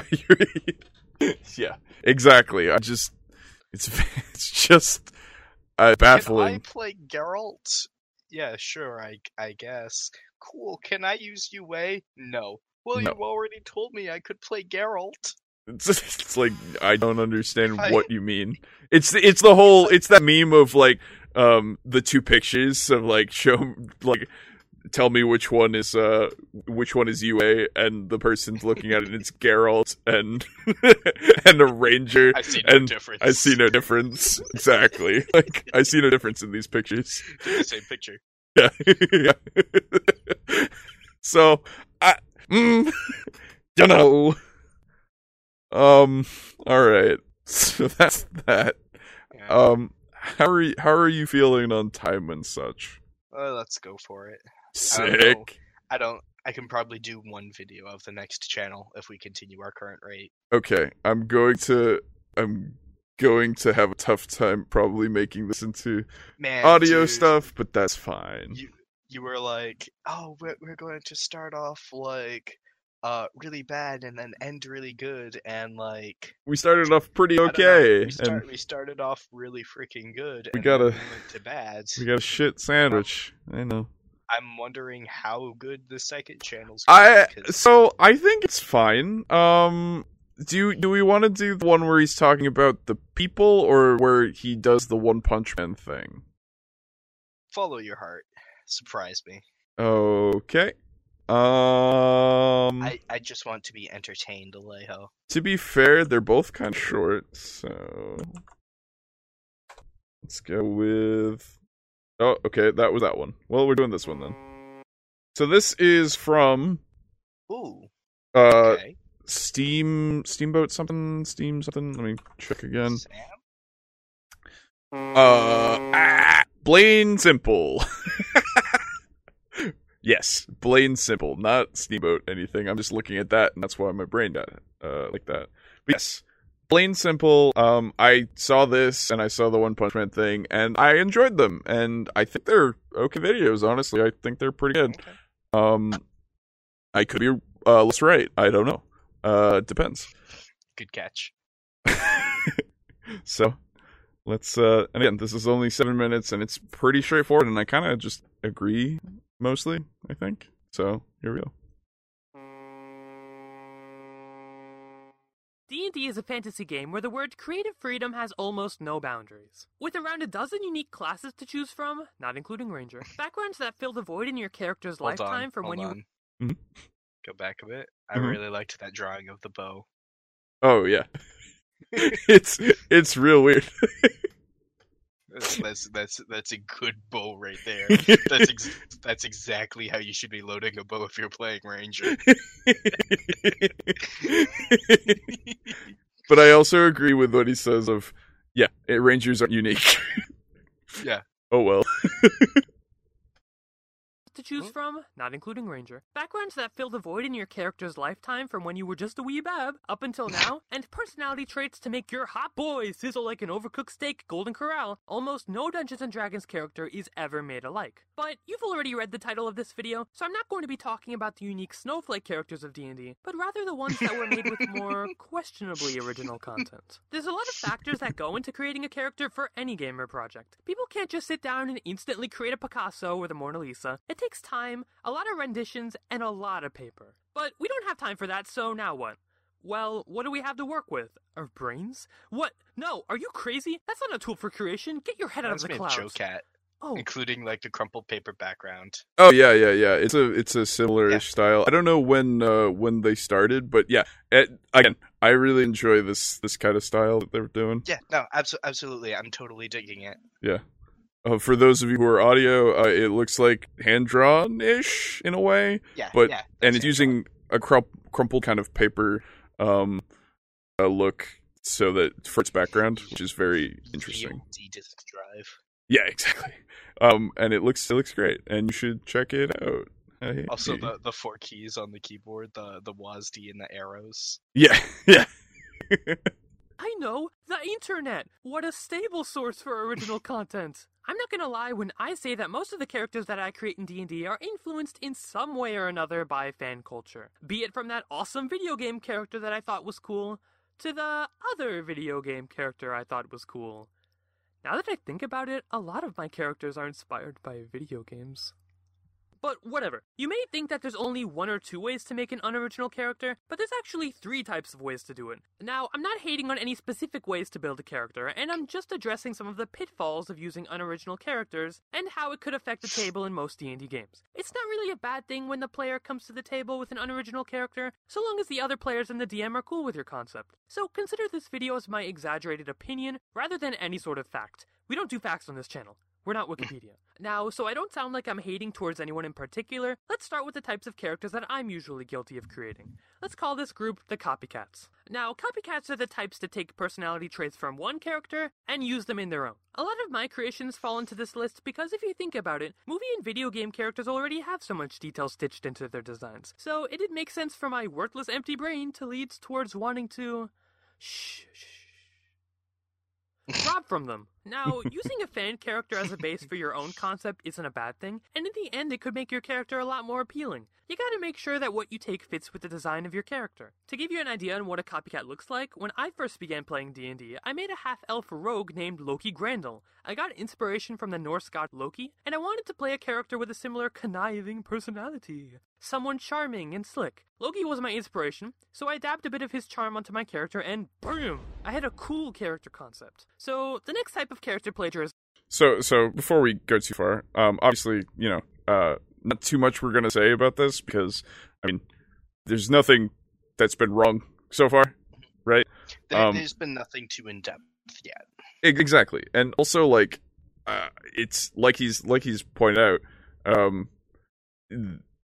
just taking inspiration from what you like and making a character around that is totally fine. Like we've already given examples of doing ourselves as well. So yeah, that's totally fine, and people are cool with it as long as it's something kind of original in the sense of personality. Hey, it does a lot, considering it's a bunch of us sitting around a table and literally just acting at each other. So yeah, it's improv. Exactly. Is a little bit more involved than the first, in that it takes a little bit more convincing to get people believing that your character is actually original. Skinners are the types to get so attached to a fan character's physique that they fantasize carving out that character's body and wearing them as a skin suit. In normal people terms, these players just like the way that the fan character looks and wants to roleplay as someone who looks like them. I see this a lot in my campaigns, and there's a lot of creative ways that you could go about it. Firstly, something that Skinners are really attached to is the physical appearance of their senpai, which means that unlike copycats, they're usually more open to creating a unique personality for their character, rather than just pirating one and calling it a day. However, when the group meets up for the first time and it's your turn to describe how your character looks, you instead give a perfect description of Mega Man. It's obvious that the people around the table are probably going to assume that your character is Mega Man, regardless of the backstory and personality traits that you gave her. Yes, you didn't even wait until I mentioned their gender, you impatient monster. This is my OC, Mega Woman. That doesn't sound right.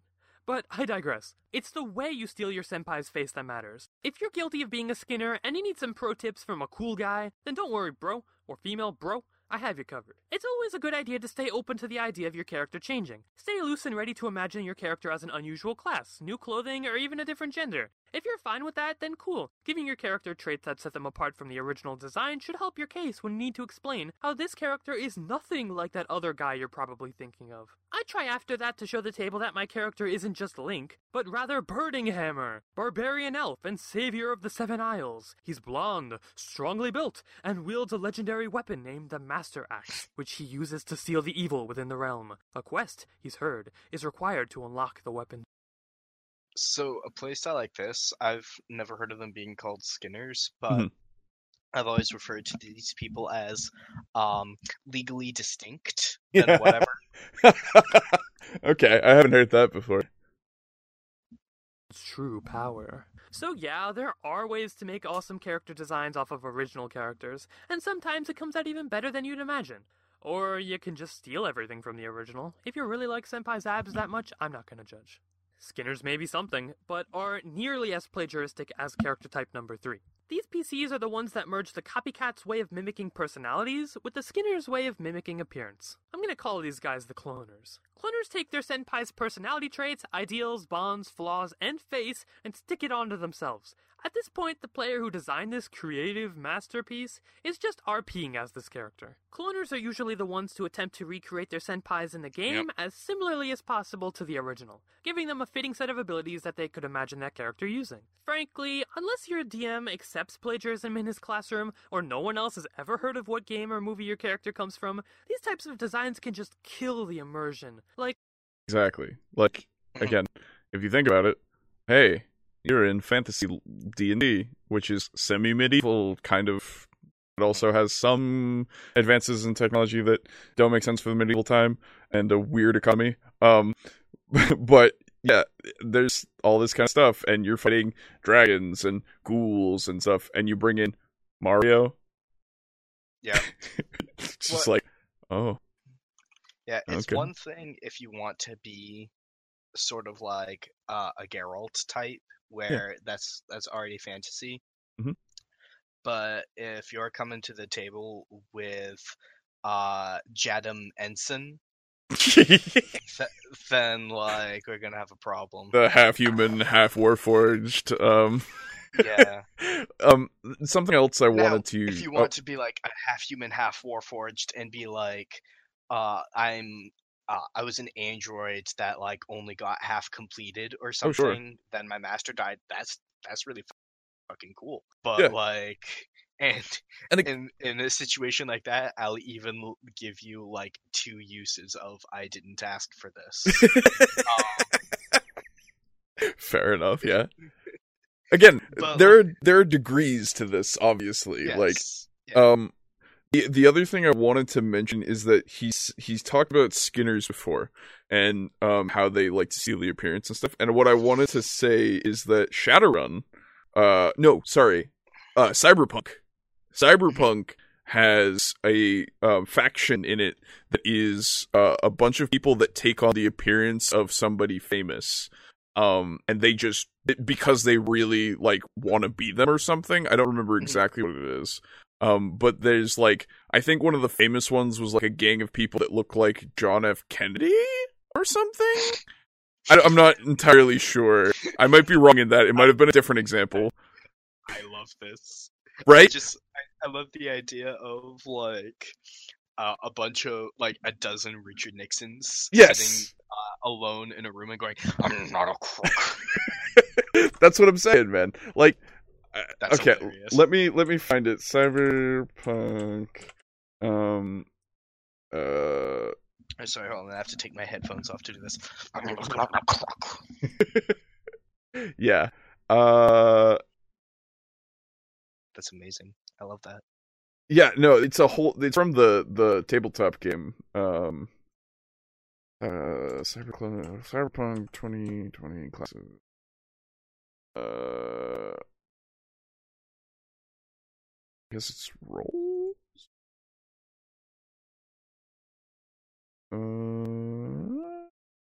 No, this isn't right. Oh, why is it not easy to find these things? Yeah. Oh, But like, there it is. if you're a player and you want to look like Adam Jensen in a Cyberpunk campaign, you could absolutely be like, "Oh yeah, I'm part of this group," and then that adds flavor and depth to your character, Oh, totally. while also allowing you to look like Adam Jensen. Mm-hmm. And again, like that's Yeah. fine. He's not a bad-looking guy. No, he's cool. He's cool looking. Yeah, he didn't ask for this. He did not ask for it, to be fair. I have Except when he goes throughout the game and continues to ask for it by leveling up and getting more and more powers and going, Yeah. I need that though.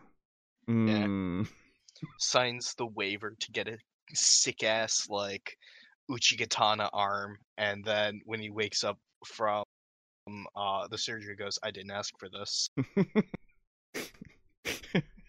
Adam, I don't know what you say. Didn't ask for you this. signed the consent forms. Did you We not have read right here them? that you asked for this? Did you not read the consent forms? I never asked for I'm not this. getting sued for malpractice. I never asked for it though. It's I like, never asked for it. alright, yeah.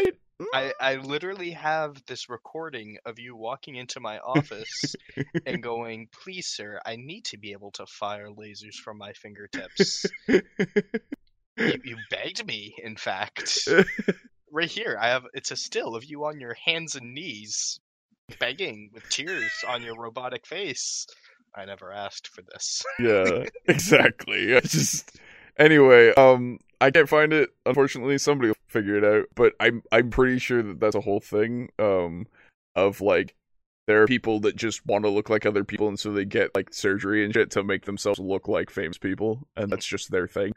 Well, it's like that guy who had reconstructive face surgery to look like Justin Bieber. Oh, jeez, there's a guy who did that? Oh yeah, and fucking plot twist, surgery didn't go well. Oh no. That's unfortunate. Well, let's continue on. see if I can find it for you. Characters, and just right in the middle pops Mario, Master Oh. Plumber and Savior I of the think it was just Princess a Peach. beaver anyway. That's oops. I guess I stole the example that he was gonna give. Are you there? Yeah. Hello? Hello? Uh-oh. Uh-oh. Uh-oh. Hello? Hello? Uh-oh. Aiden? Apologies again, folks. We're experiencing technical difficulties on the internet side again, which is very unfortunate because we're getting close to the end here, and soon enough we'll get there and we'll have a nice little chat, won't we? Won't we? Yes, I guess I'll keep looking for the thing. Google. Don't look at my backgrounds and stuff. Yeah, like I was saying, using these guys as inspiration is totally fine. I see no reason whatsoever why you can't. Oh, is it Cyberpunk Red? I wonder.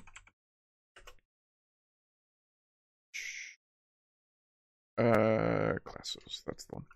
Nope, not release. Whoops. Apologies. There we go. Okay.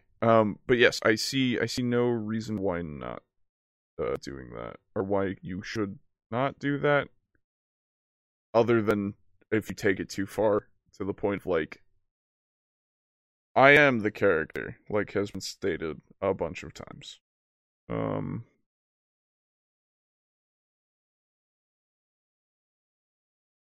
Yeah, I can't seem to find it. Am I just... Let me search some stuff. Hold on. Again. People who get surgery to look like famous Hello. people. Oh, he's back! Yes! I am back. My internet died. I see that. Yeah. Guy's name is Toby Sheldon. Okay. Spent $100,000 on surgery to become... Oh. I was lifting an article to get a picture for you, and the article is that he died of a drug overdose. Yikes.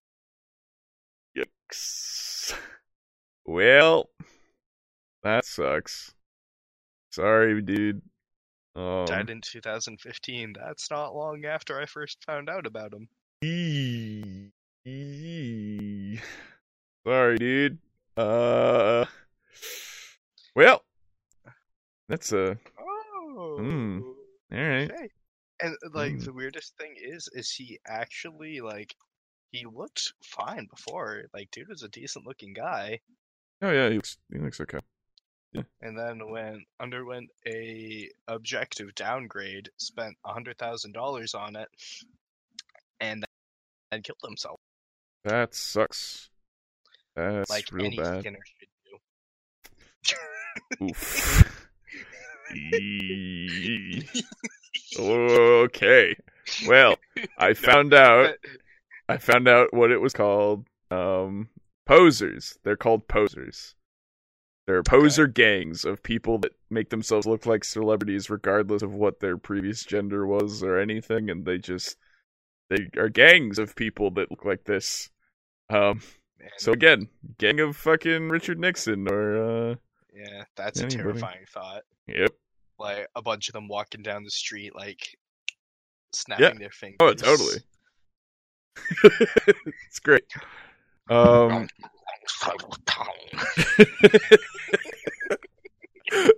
right, let's. Yeah, I'll get out real fucking quick. Let's continue on here.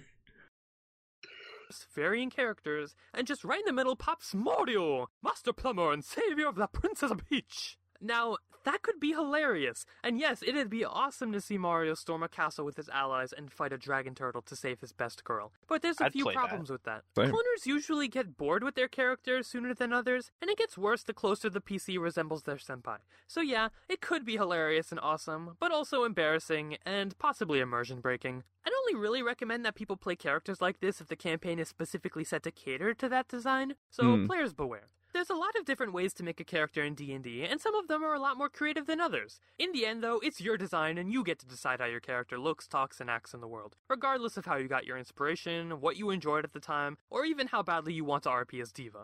I'm sure it'll be fun in the long run, so long as you and the other players can enjoy themselves at the table. Do whatever you want. Like I said, D&D is a game of creative freedom, and no one is holding you back. But seriously, if you make Diva and bring her into my campaign, we're going to have some problems. Mm-hmm. Hey, wait a...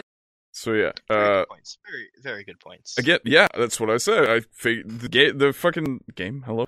This video is really good. Blaine Simple is his name. He's earned himself at least one subscriber. Yeah. Oh, yeah. Same. I mean, already. Yeah. So like, yeah. If you don't know about him, fucking go follow him and go watch his stuff. And like, it's good stuff. Legitimately. Hell yeah, he has Shield Hero in D&D. Yeah, he does. I watched that for like a second. I find yeah. it really weird that I see his thumbnail of Shield Hero in D&D, and it does not evoke the same feeling of this could be potentially dread-giving as Right?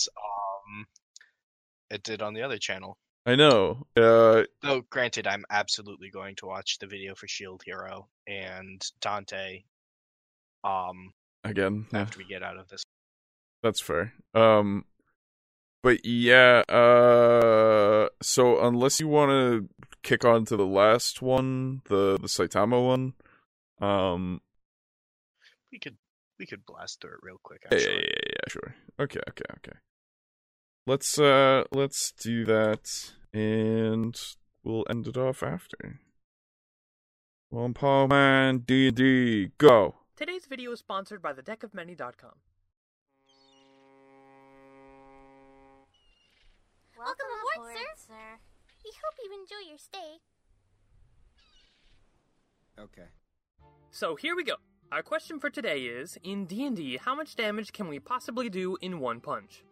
So right off the bat, I love it because it's not. He used the title to get you in, and then he's like, "Hey man, hey, guess what? It's not entirely what the video's about. It's actually there's a thing we're doing here for a reason." Right. Good. Oh no, he's gone again. Oh, he missed it. Oh, we gotta go all the way back. Fucking hell. Come on, man. And why does your internet hate you at 12:49 in the morning?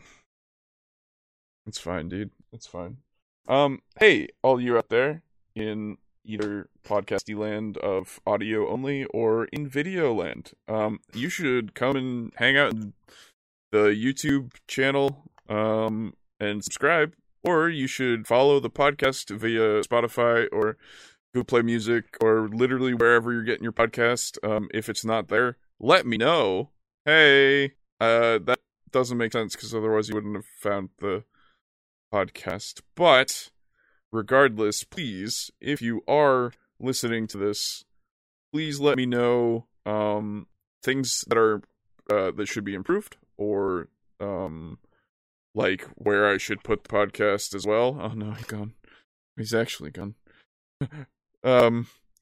And so if you could do that, that would be fantastic. I mean, leave a cool rating or whatever if you like the podcast. That'd be really cool. And if there's enough of you out there to warrant it, I've been thinking about opening the Discord up so that people are able to be around before. Oh, hey, he's back.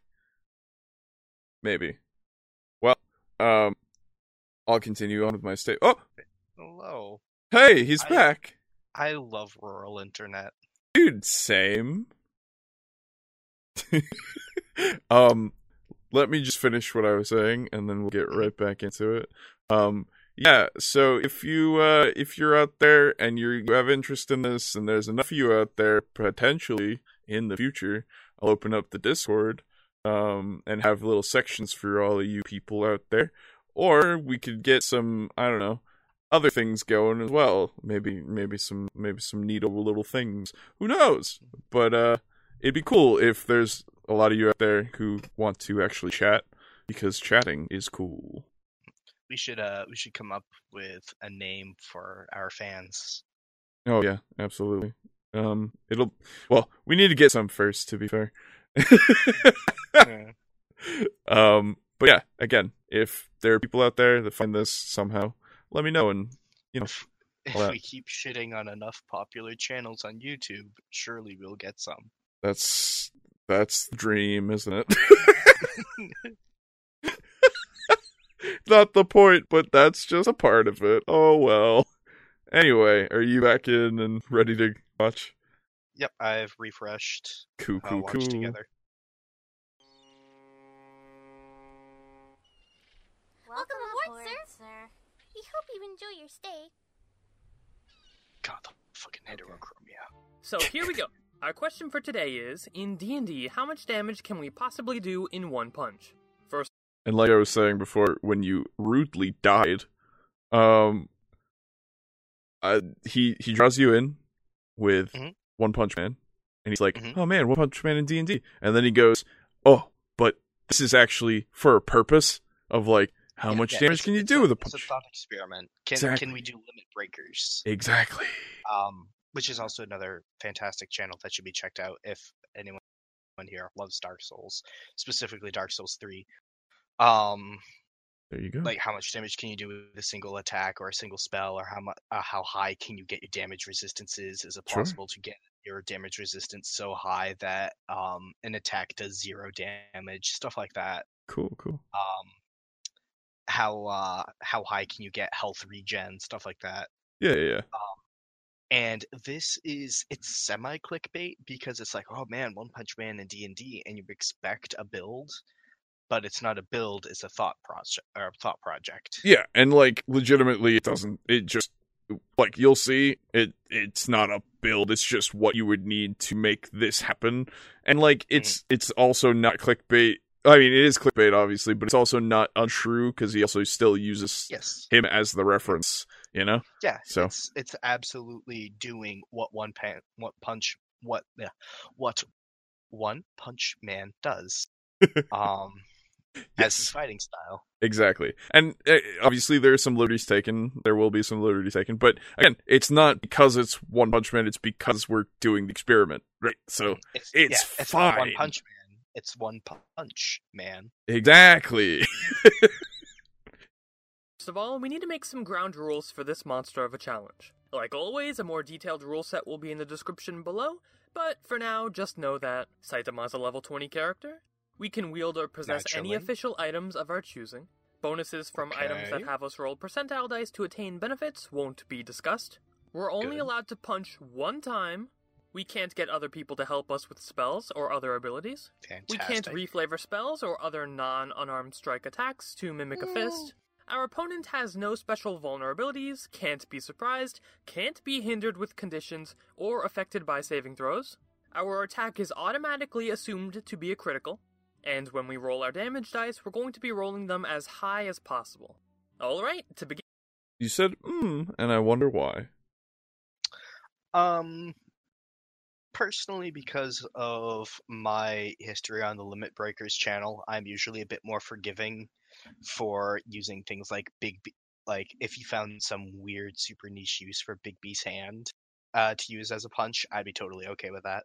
Sure, but I would say that it doesn't work with the experiment in the sense of you're doing one punch. Like, this is one punch as a person, right? Mm-hmm. A spell as such is like with Big B's hand, you can't really buff at all. Yeah. Like, well, that's why I say some super.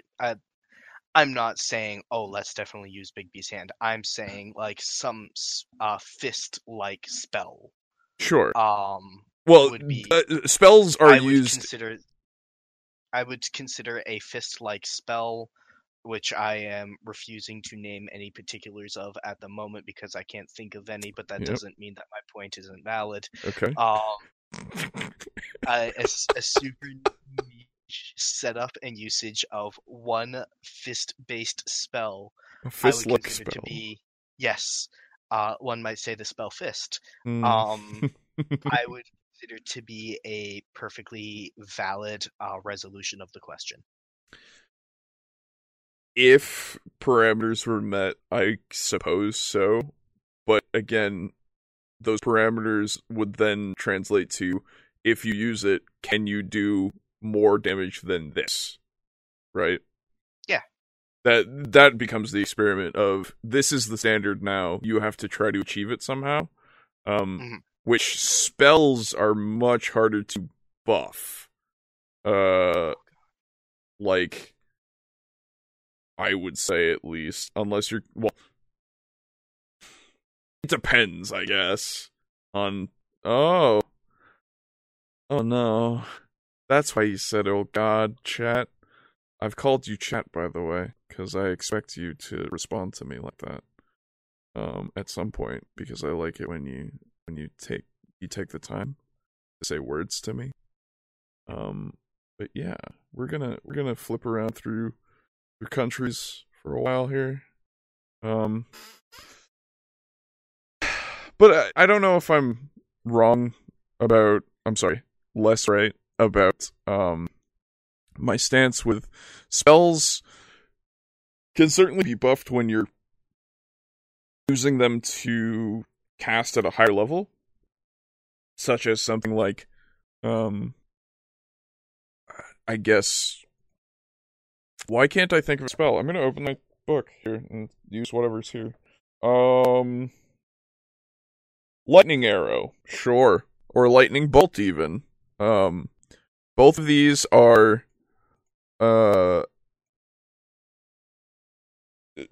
damage-based, and if you cast at higher levels, it increases damage. So that's, I mean, either of those, you increase the damage by doing that, but there's very little, unless you have a magic item, I guess, that will increase it by a bit.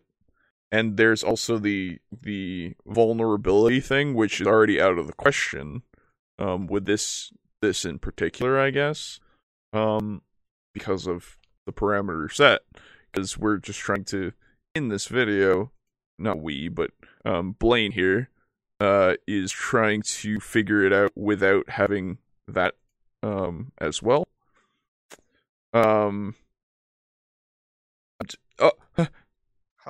Hello. Welcome back. Make your point quickly, please. I don't know how long my internet will last. I was saying that spells are harder to increase damage of without going a higher level and without magic items that are specifically for that type of damage, and that can only go to so far because you can only have so many attuned. Okay. And yeah, I don't know. It just seems a lot more difficult. That's fair. But not impossible. No, I'm not saying it's impossible. I would just say I think it would be rather improbable to get it to such a degree that it considers as good as what we are about to see. Well, I do agree with you that it's improbable. I would also say that I just personally think of it as an unnecessary limitation. I would accept a wider variety than what he is limiting himself to. I'm not saying that he's wrong to do this. I'm saying I would accept more potential things, but kudos to him for finding a good, acceptable answer, even with less desirable starting point of fewer possibilities. See, then again, because I would need examples of things that you would consider to be fist spells. None shall be forthcoming. Of course not. That's the unfortunate part here, where I can't. If I want to cast Fistball, that's up to me. See, if you make a spell, then I suppose, right? But the question here is using just what we have given, right? As far as I'm aware. Well, if you check Unearthed Arcana, you'll see that Oh, yeah, you're right. Ball that does 5. I think he's died again. Yep, he's died again. We might have to cut it short, folks. I do apologize. Oh, is he back? Oh, I could hear you the whole time. But you couldn't say anything. I don't know. Oh, I told you I can hear you twice. Yeah, I didn't hear you at all. Well, that's because you weren't listening to me. Yeah, that's right. Okay. All right, let's power through the video. Yeah. Again, let's start somewhere easy. To wrap up his class, Saitama needs to be a 19th level paladin and a 1st level warlock. Because Saitama is a high level paladin, he gets a few abilities called smites, which allow him to deal a crud load of damage in a very short amount of time. Smite number 1 is Banishing Smite, which starts off our build with 5d10 force damage. Smite number 2 is Divine Smite, which adds another 6d10 radiant damage. And just for some extra smiting, Smite 3 is Improved Divine Smite, which adds an extra 1d8 in radiant damage for our attack. Any more smites? No? Alright, let's move on. But unarmed fist strikes aren't considered weapons, Blaine. I hear all of you D&D veterans pointing out. No, that's not and true. you're all absolutely right. In order to make Saitama's fists actual weapons, we need to rig him up with some of the best punching technology in the Forgotten Realms. All Saitama needs to do to fix his little fists aren't weapons dilemma is to don on a set of demon armor. Essentially, demon armor turns Saitama's flat 1 damage punches into magical 1d6 plus 1 damage punches, I know, right? with added shredder gauntlets for a cool factor. Now that our fists are considered actual weapons, we'll be able to add on a few bonuses that we otherwise couldn't later on. For the next item on our list, let's take a closer look at our fist. Our normal, boring humanoid fists are way too weak and meaty. We need a real fist. A cursed mummy fist! Ooh! All Saitama needs to do is lop off his favorite fist and attach his cool new mummy fist to replace it. Don't try this at home, kids.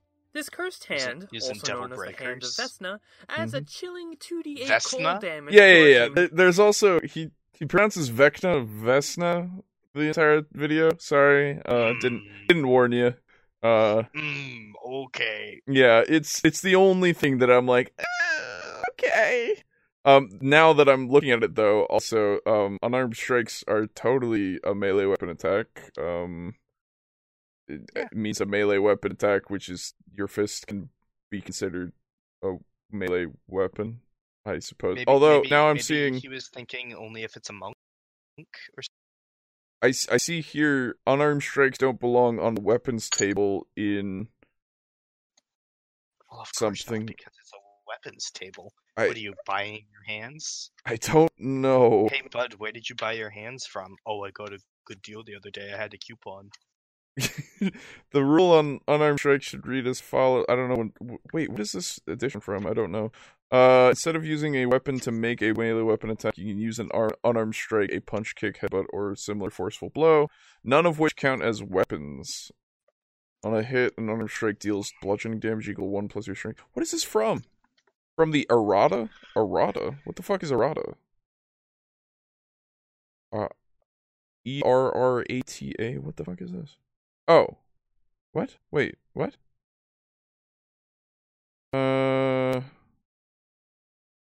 Oh, is this a podcast that they do?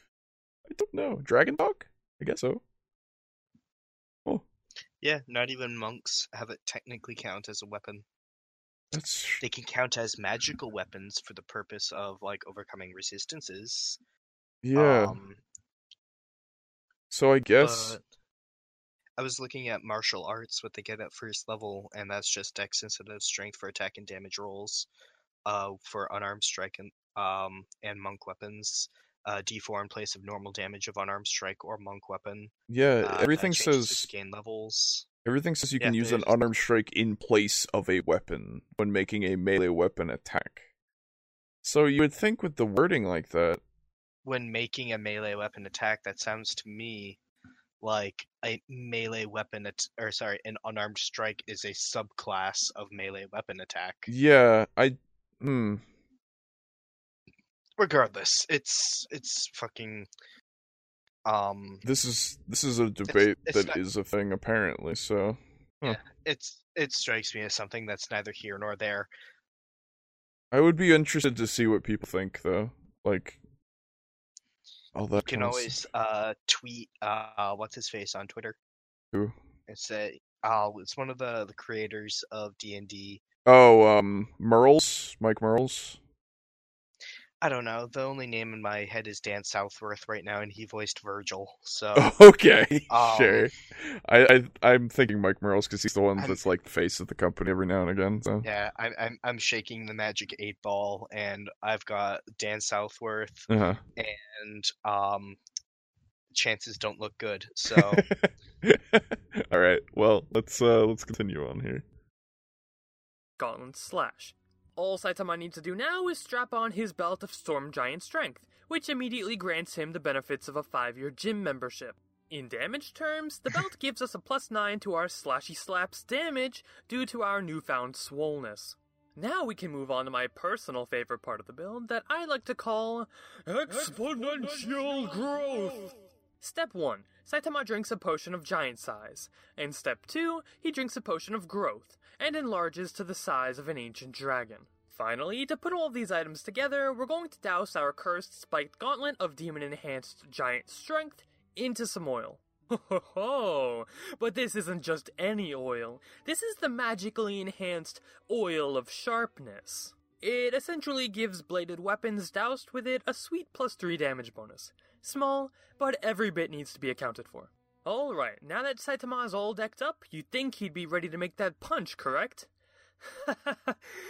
Wrong. We haven't discussed the fact that Saitama is still a first-level Pact of the Could have Blade used Warlock, a bit of reverb which on gives that. him access to the spell. I don't know, man. Reverb is so overused now. He literally just used it for exponential growth. I know, But and I still...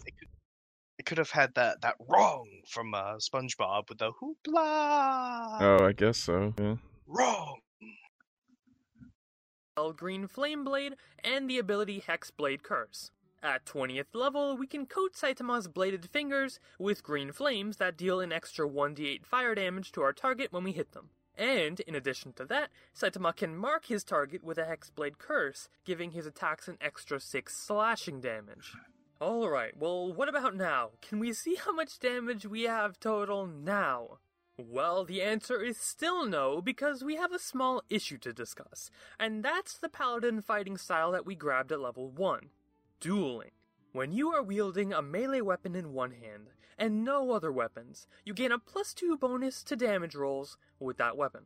Since our demon armor comes with a shredder gauntlet for each hand, and since our gauntlets count as weapons, that technically means that we're dual wielding. Whatever. To fix this, all we need to do is remove the left hand's gauntlet from the demon armor. Easy. What's next? Very easy. Nice. Now we need to find what race Saitama would be.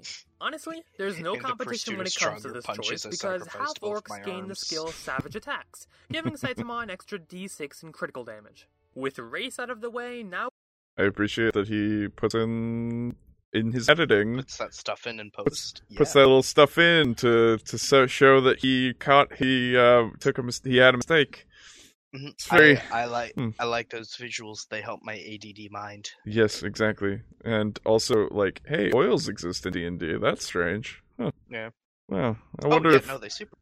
I wonder if somebody could have used those for being a Witcher. Anyway, that's...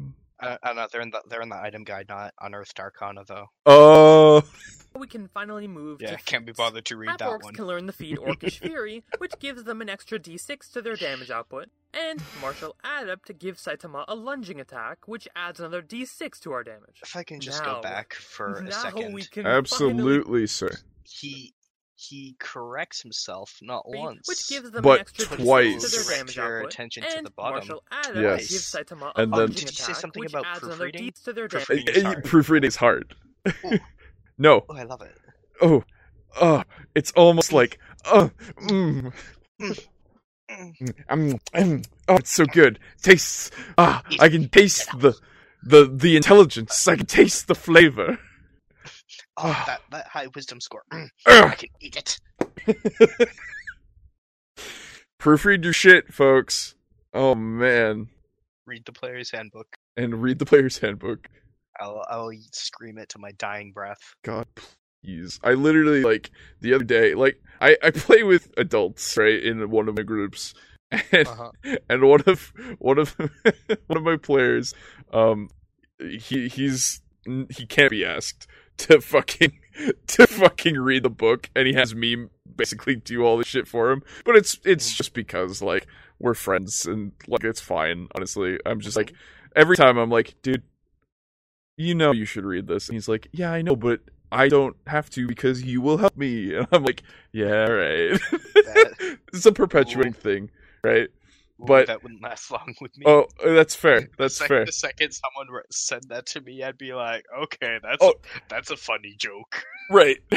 Right. And like the other day, I was like, dude, I have no fucking clue. Because he didn't write something down on his sheet, and I was trying to figure out what the fuck he was, and I was like, dude, I don't fucking know what you are, okay? I'm sorry, but, like, you don't read the book, and I have to do this in order to, like, fix this? Come on, man. So, it gets to a point in some points where, like, dude, just read the book. My druid character was jailed in a place where the guards were very corrupt. Yeah. And one of the items that I had essentially made for him was a ruby about I would say 2.5 inches tall, roughly cylindrical. Sure. 2.5 inches tall by like a 1/2 inch wide. Mm-hmm. So like that's some good money right there. Oh, sure. But what's more, it was enchanted with the ability to hide yourself from the scrying effect of detect good and evil. Oh. And it was shortly after he had changed his character from chaotic good to chaotic evil. Okay. Through his actions, but recently he had been doing some really good roleplay, so I was like, I'll sprinkle in a little reward for him. Mm-hmm. And when he was scouting a dungeon as a spider, which, you know, time consuming but very effective. Yeah, we have a druid who does the same thing. Yeah.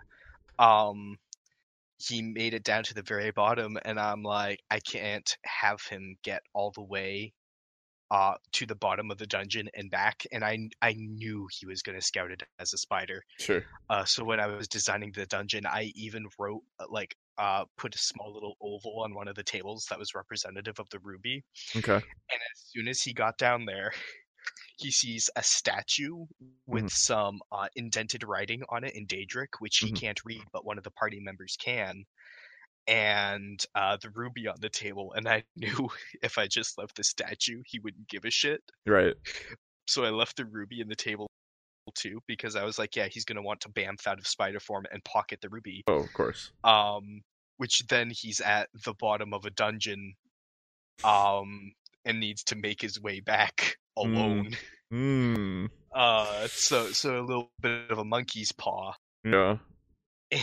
And so I've described the room, and I'm watching his eyes, and they're completely glazed over while I'm describing the whole room, including the indented writing in the statue.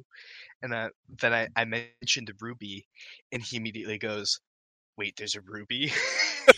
And I'm like, I fucking got him. So I describe it all nonchalant, and sure enough, he bamfs out of spider form, grabs the ruby, goes and takes a look at the statue. Doesn't take a rubbing or anything, just a look, a casual look. Yep. And then stealths his way out of the dungeon, and makes it back to the party. And he's like describing what he found, and they're like, why didn't you take a rubbing of the statue? And he's like, a what? But he got himself jailed in the city. And in the last session that we had, one of the things he wanted to get checked at the Mages Guild was that ruby, because they were doing free evaluations on items. Okay. As part of the Witches Festival in the Elder Scrolls. That's actually a thing that they do. Sure. And he's like, oh wait, I'll get this examined. And I'm like, what ruby? He's like, the one I found. And I'm like, what ruby? And he's like, oh, and he starts like flipping through his character sheet, and he never writes shit down, so of course it's not in his character sheet. Oh god. And canonically, it had been stolen from the guards. They had returned his like gold and clothing and items and stuff, but taken the ruby. Okay. And earlier that session, I had sprinkled in that they had seen those guards with really sly looks, like looking all pleased with themselves on their way to the Mages Guild, and they thought nothing of it. Oh. And then they get there, and I'm like, "What ruby?" And he's like, "No, the one I had." And he gives me like the IRL prop that I made for it. Yeah. And I'm like, "It's not there." And he was so mad, and I'm like, "Nice. I don't know, man. It's not in your character sheet." Nice. That's great. Might I ask what spurred this from reading and stuff, or? Oh, because you were talking about the guy that you're playing with not knowing his character sheet. Oh, yeah, okay. Yeah, fair. Yeah. That's fair. Okay. Yeah, let's continue. Sorry, my brain is now starting to turn to mush. It's great.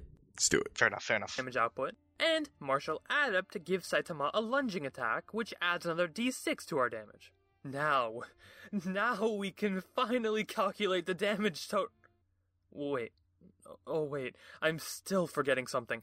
See, I learned from my Konosuba days. I can double-check my work. Sorry about that. I'm glad you can, because some people can't. Still salty. Anyway, there's an item called the Insignia Claws, which gives our punch an extra 1 damage. Incredible. Alright, I swear that's the last thing on this list. So, by rolling max damage with criticals included, we have the Hand of Vesna Empowered Insignia of Claws Enhanced Oil of Sharpness Doused Gargantuan Demon Armor Gauntlets, our Strength modifier, Divine Smite, Improved Divine Smite, Banishing Smite, Green Flame Blade, Hexblade Curse, Orc Savage Attacks, Orcish Fury, Battlemaster Lunging Attack, and Single Weapon Fighting. Assuming I did all the math correctly, if Saitama hits a critical and somehow rolls the highest numbers possible on all of his dice, one punch with our decked out fist would deal 414 points of damage. 414! With that much damage, Saitama could instantly obliterate an ancient green dragon, with max dice rolls and a critical, in one punch. If Saitama attacked with a normal, non-critical punch, his fist would deal more than 100 damage. Almost no monster below challenge rating 4 even has enough health to survive a single hit from this man. Well, there you guys have it. So, hope you all enjoyed the... Wait, what's this? Oh, it's also clear. Oh, right. Yeah, that's an ad. I'd read. Next. Yeah. Okay. One note. I would have really enjoyed, before he just gave me the number, I would have enjoyed the breakdown of like 4d10 plus 1d4 plus 2d6 plus yada yada yada. Oh, like yeah, like all the actual die rolls that would have been rolled. I would have really enjoyed seeing that, with maybe breakdowns of what each one is from. I agree. That would have added a lot, actually. And granted, he does go through each of those in the beginning of the video, but I would just sort of like to see that. Get a culmination of it all. Yeah. I hear you. Yeah, no, but again, good video. Very good content. Very good content. Yes, I'm quite pleased with everything that I've seen from Blaine Simple.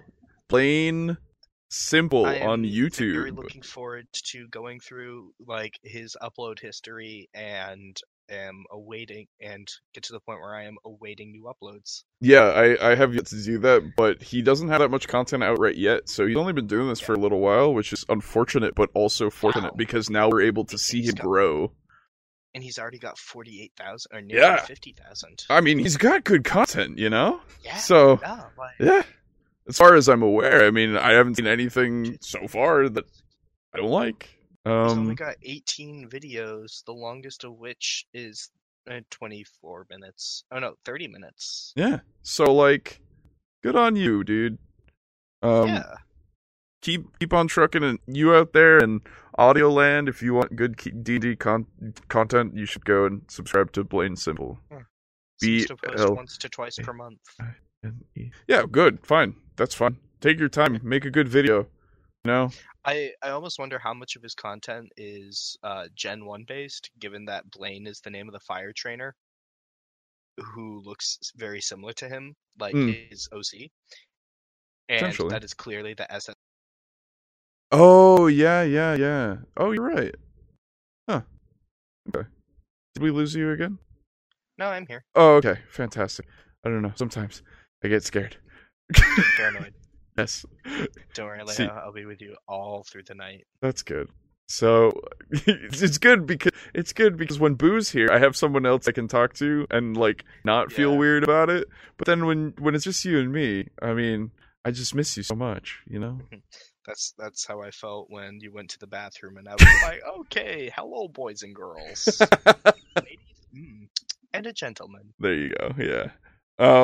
But yes, I think that will do it for us. I think we've covered everything that we needed to cover about making your lovely OCs that are not, I'm totally original, do not steal, and those who do not do that.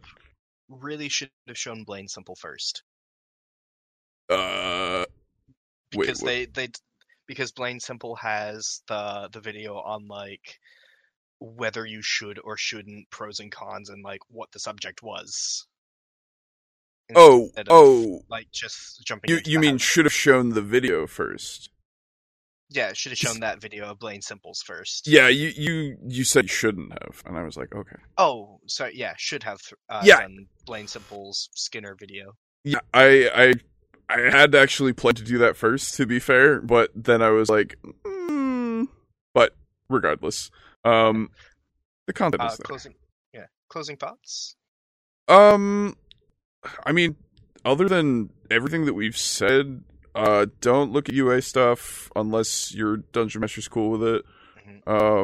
Please read your player's handbook, you fox. You know who Yeah, you know who you are. they're everywhere. They could even be right beside you. They could even be in a voice call with you. Hey, wait. Feeling paranoid yet?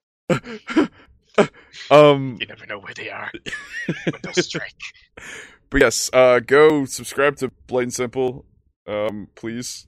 Fucking show him support, dude. Yeah. Subscribe to us, because we're also neat. And totally not just assholes. And also always right. Subscribe to Tulok. Subscribe to Tulok, yeah. Yeah, he seems to make some good stuff. He makes relatively good stuff. As far as I'm aware, I haven't watched all of his stuff, to be fair. And I haven't watched all of Blaine's stuff as well, so again, to be fair, from first impressions, take it as you will. And hey, if you're out there in audio land, please, if you enjoyed this, please leave a nice little review or some such, Come over to the YouTube channel in the description somewhere, because I like to leave that as well. Consider following the podcast as well, throughout whatever podcast medium you decide. Any closing thoughts for you, Aiden? I would say, let me just climb up on my high horse here. Okay. Yeah, Roach, okay. D&D is definitely a game wherein its main advantage is in the freedom of application of your imagination in order to solve problems and to create a story with your friends. And as a player who's taken inspiration from other characters, and as a player who has had friends who have just blatantly ripped off other characters, it really does feel that when you absolutely just like rip a character and you're like, this is mine now, that you're sort of taking the coward's way out, and that you're not willing to put in the thought to meet with your friends who have also ostensibly put in the thought to create their characters, and your DM who has put in the thought ostensibly to make his world. And kindly consider stepping out and making some things creatively. If you're not confident in that, I'm sure, I am 100% positive that your DM would be more than willing to help you. Absolutely. You should ideally be making your characters alongside your DM anyway. Yes. Or with some kind of like conversation with him. Yeah, with guidance, conversation. Excuse me. Before session 0 and in session 0. Mm-hmm. To find out what fits best for the lore of the DM's world. Yes. Yeah, don't rip these off. They're fun little thought experiments and good sources of inspiration for if you are looking to have a character inspired by, say, The Witcher, or character inspired by Geralt, or Incineroar. Fake fan alert. I don't care. Then these Tulok's videos especially are a fantastic source of inspiration as to certain guidelines. Kindly don't rip them off, though. No. Thank you, Tulok. Thank you, Blaine. And we'll see you guys in the next one. Yeah. See you guys next time. Hope you enjoy listening and continue to.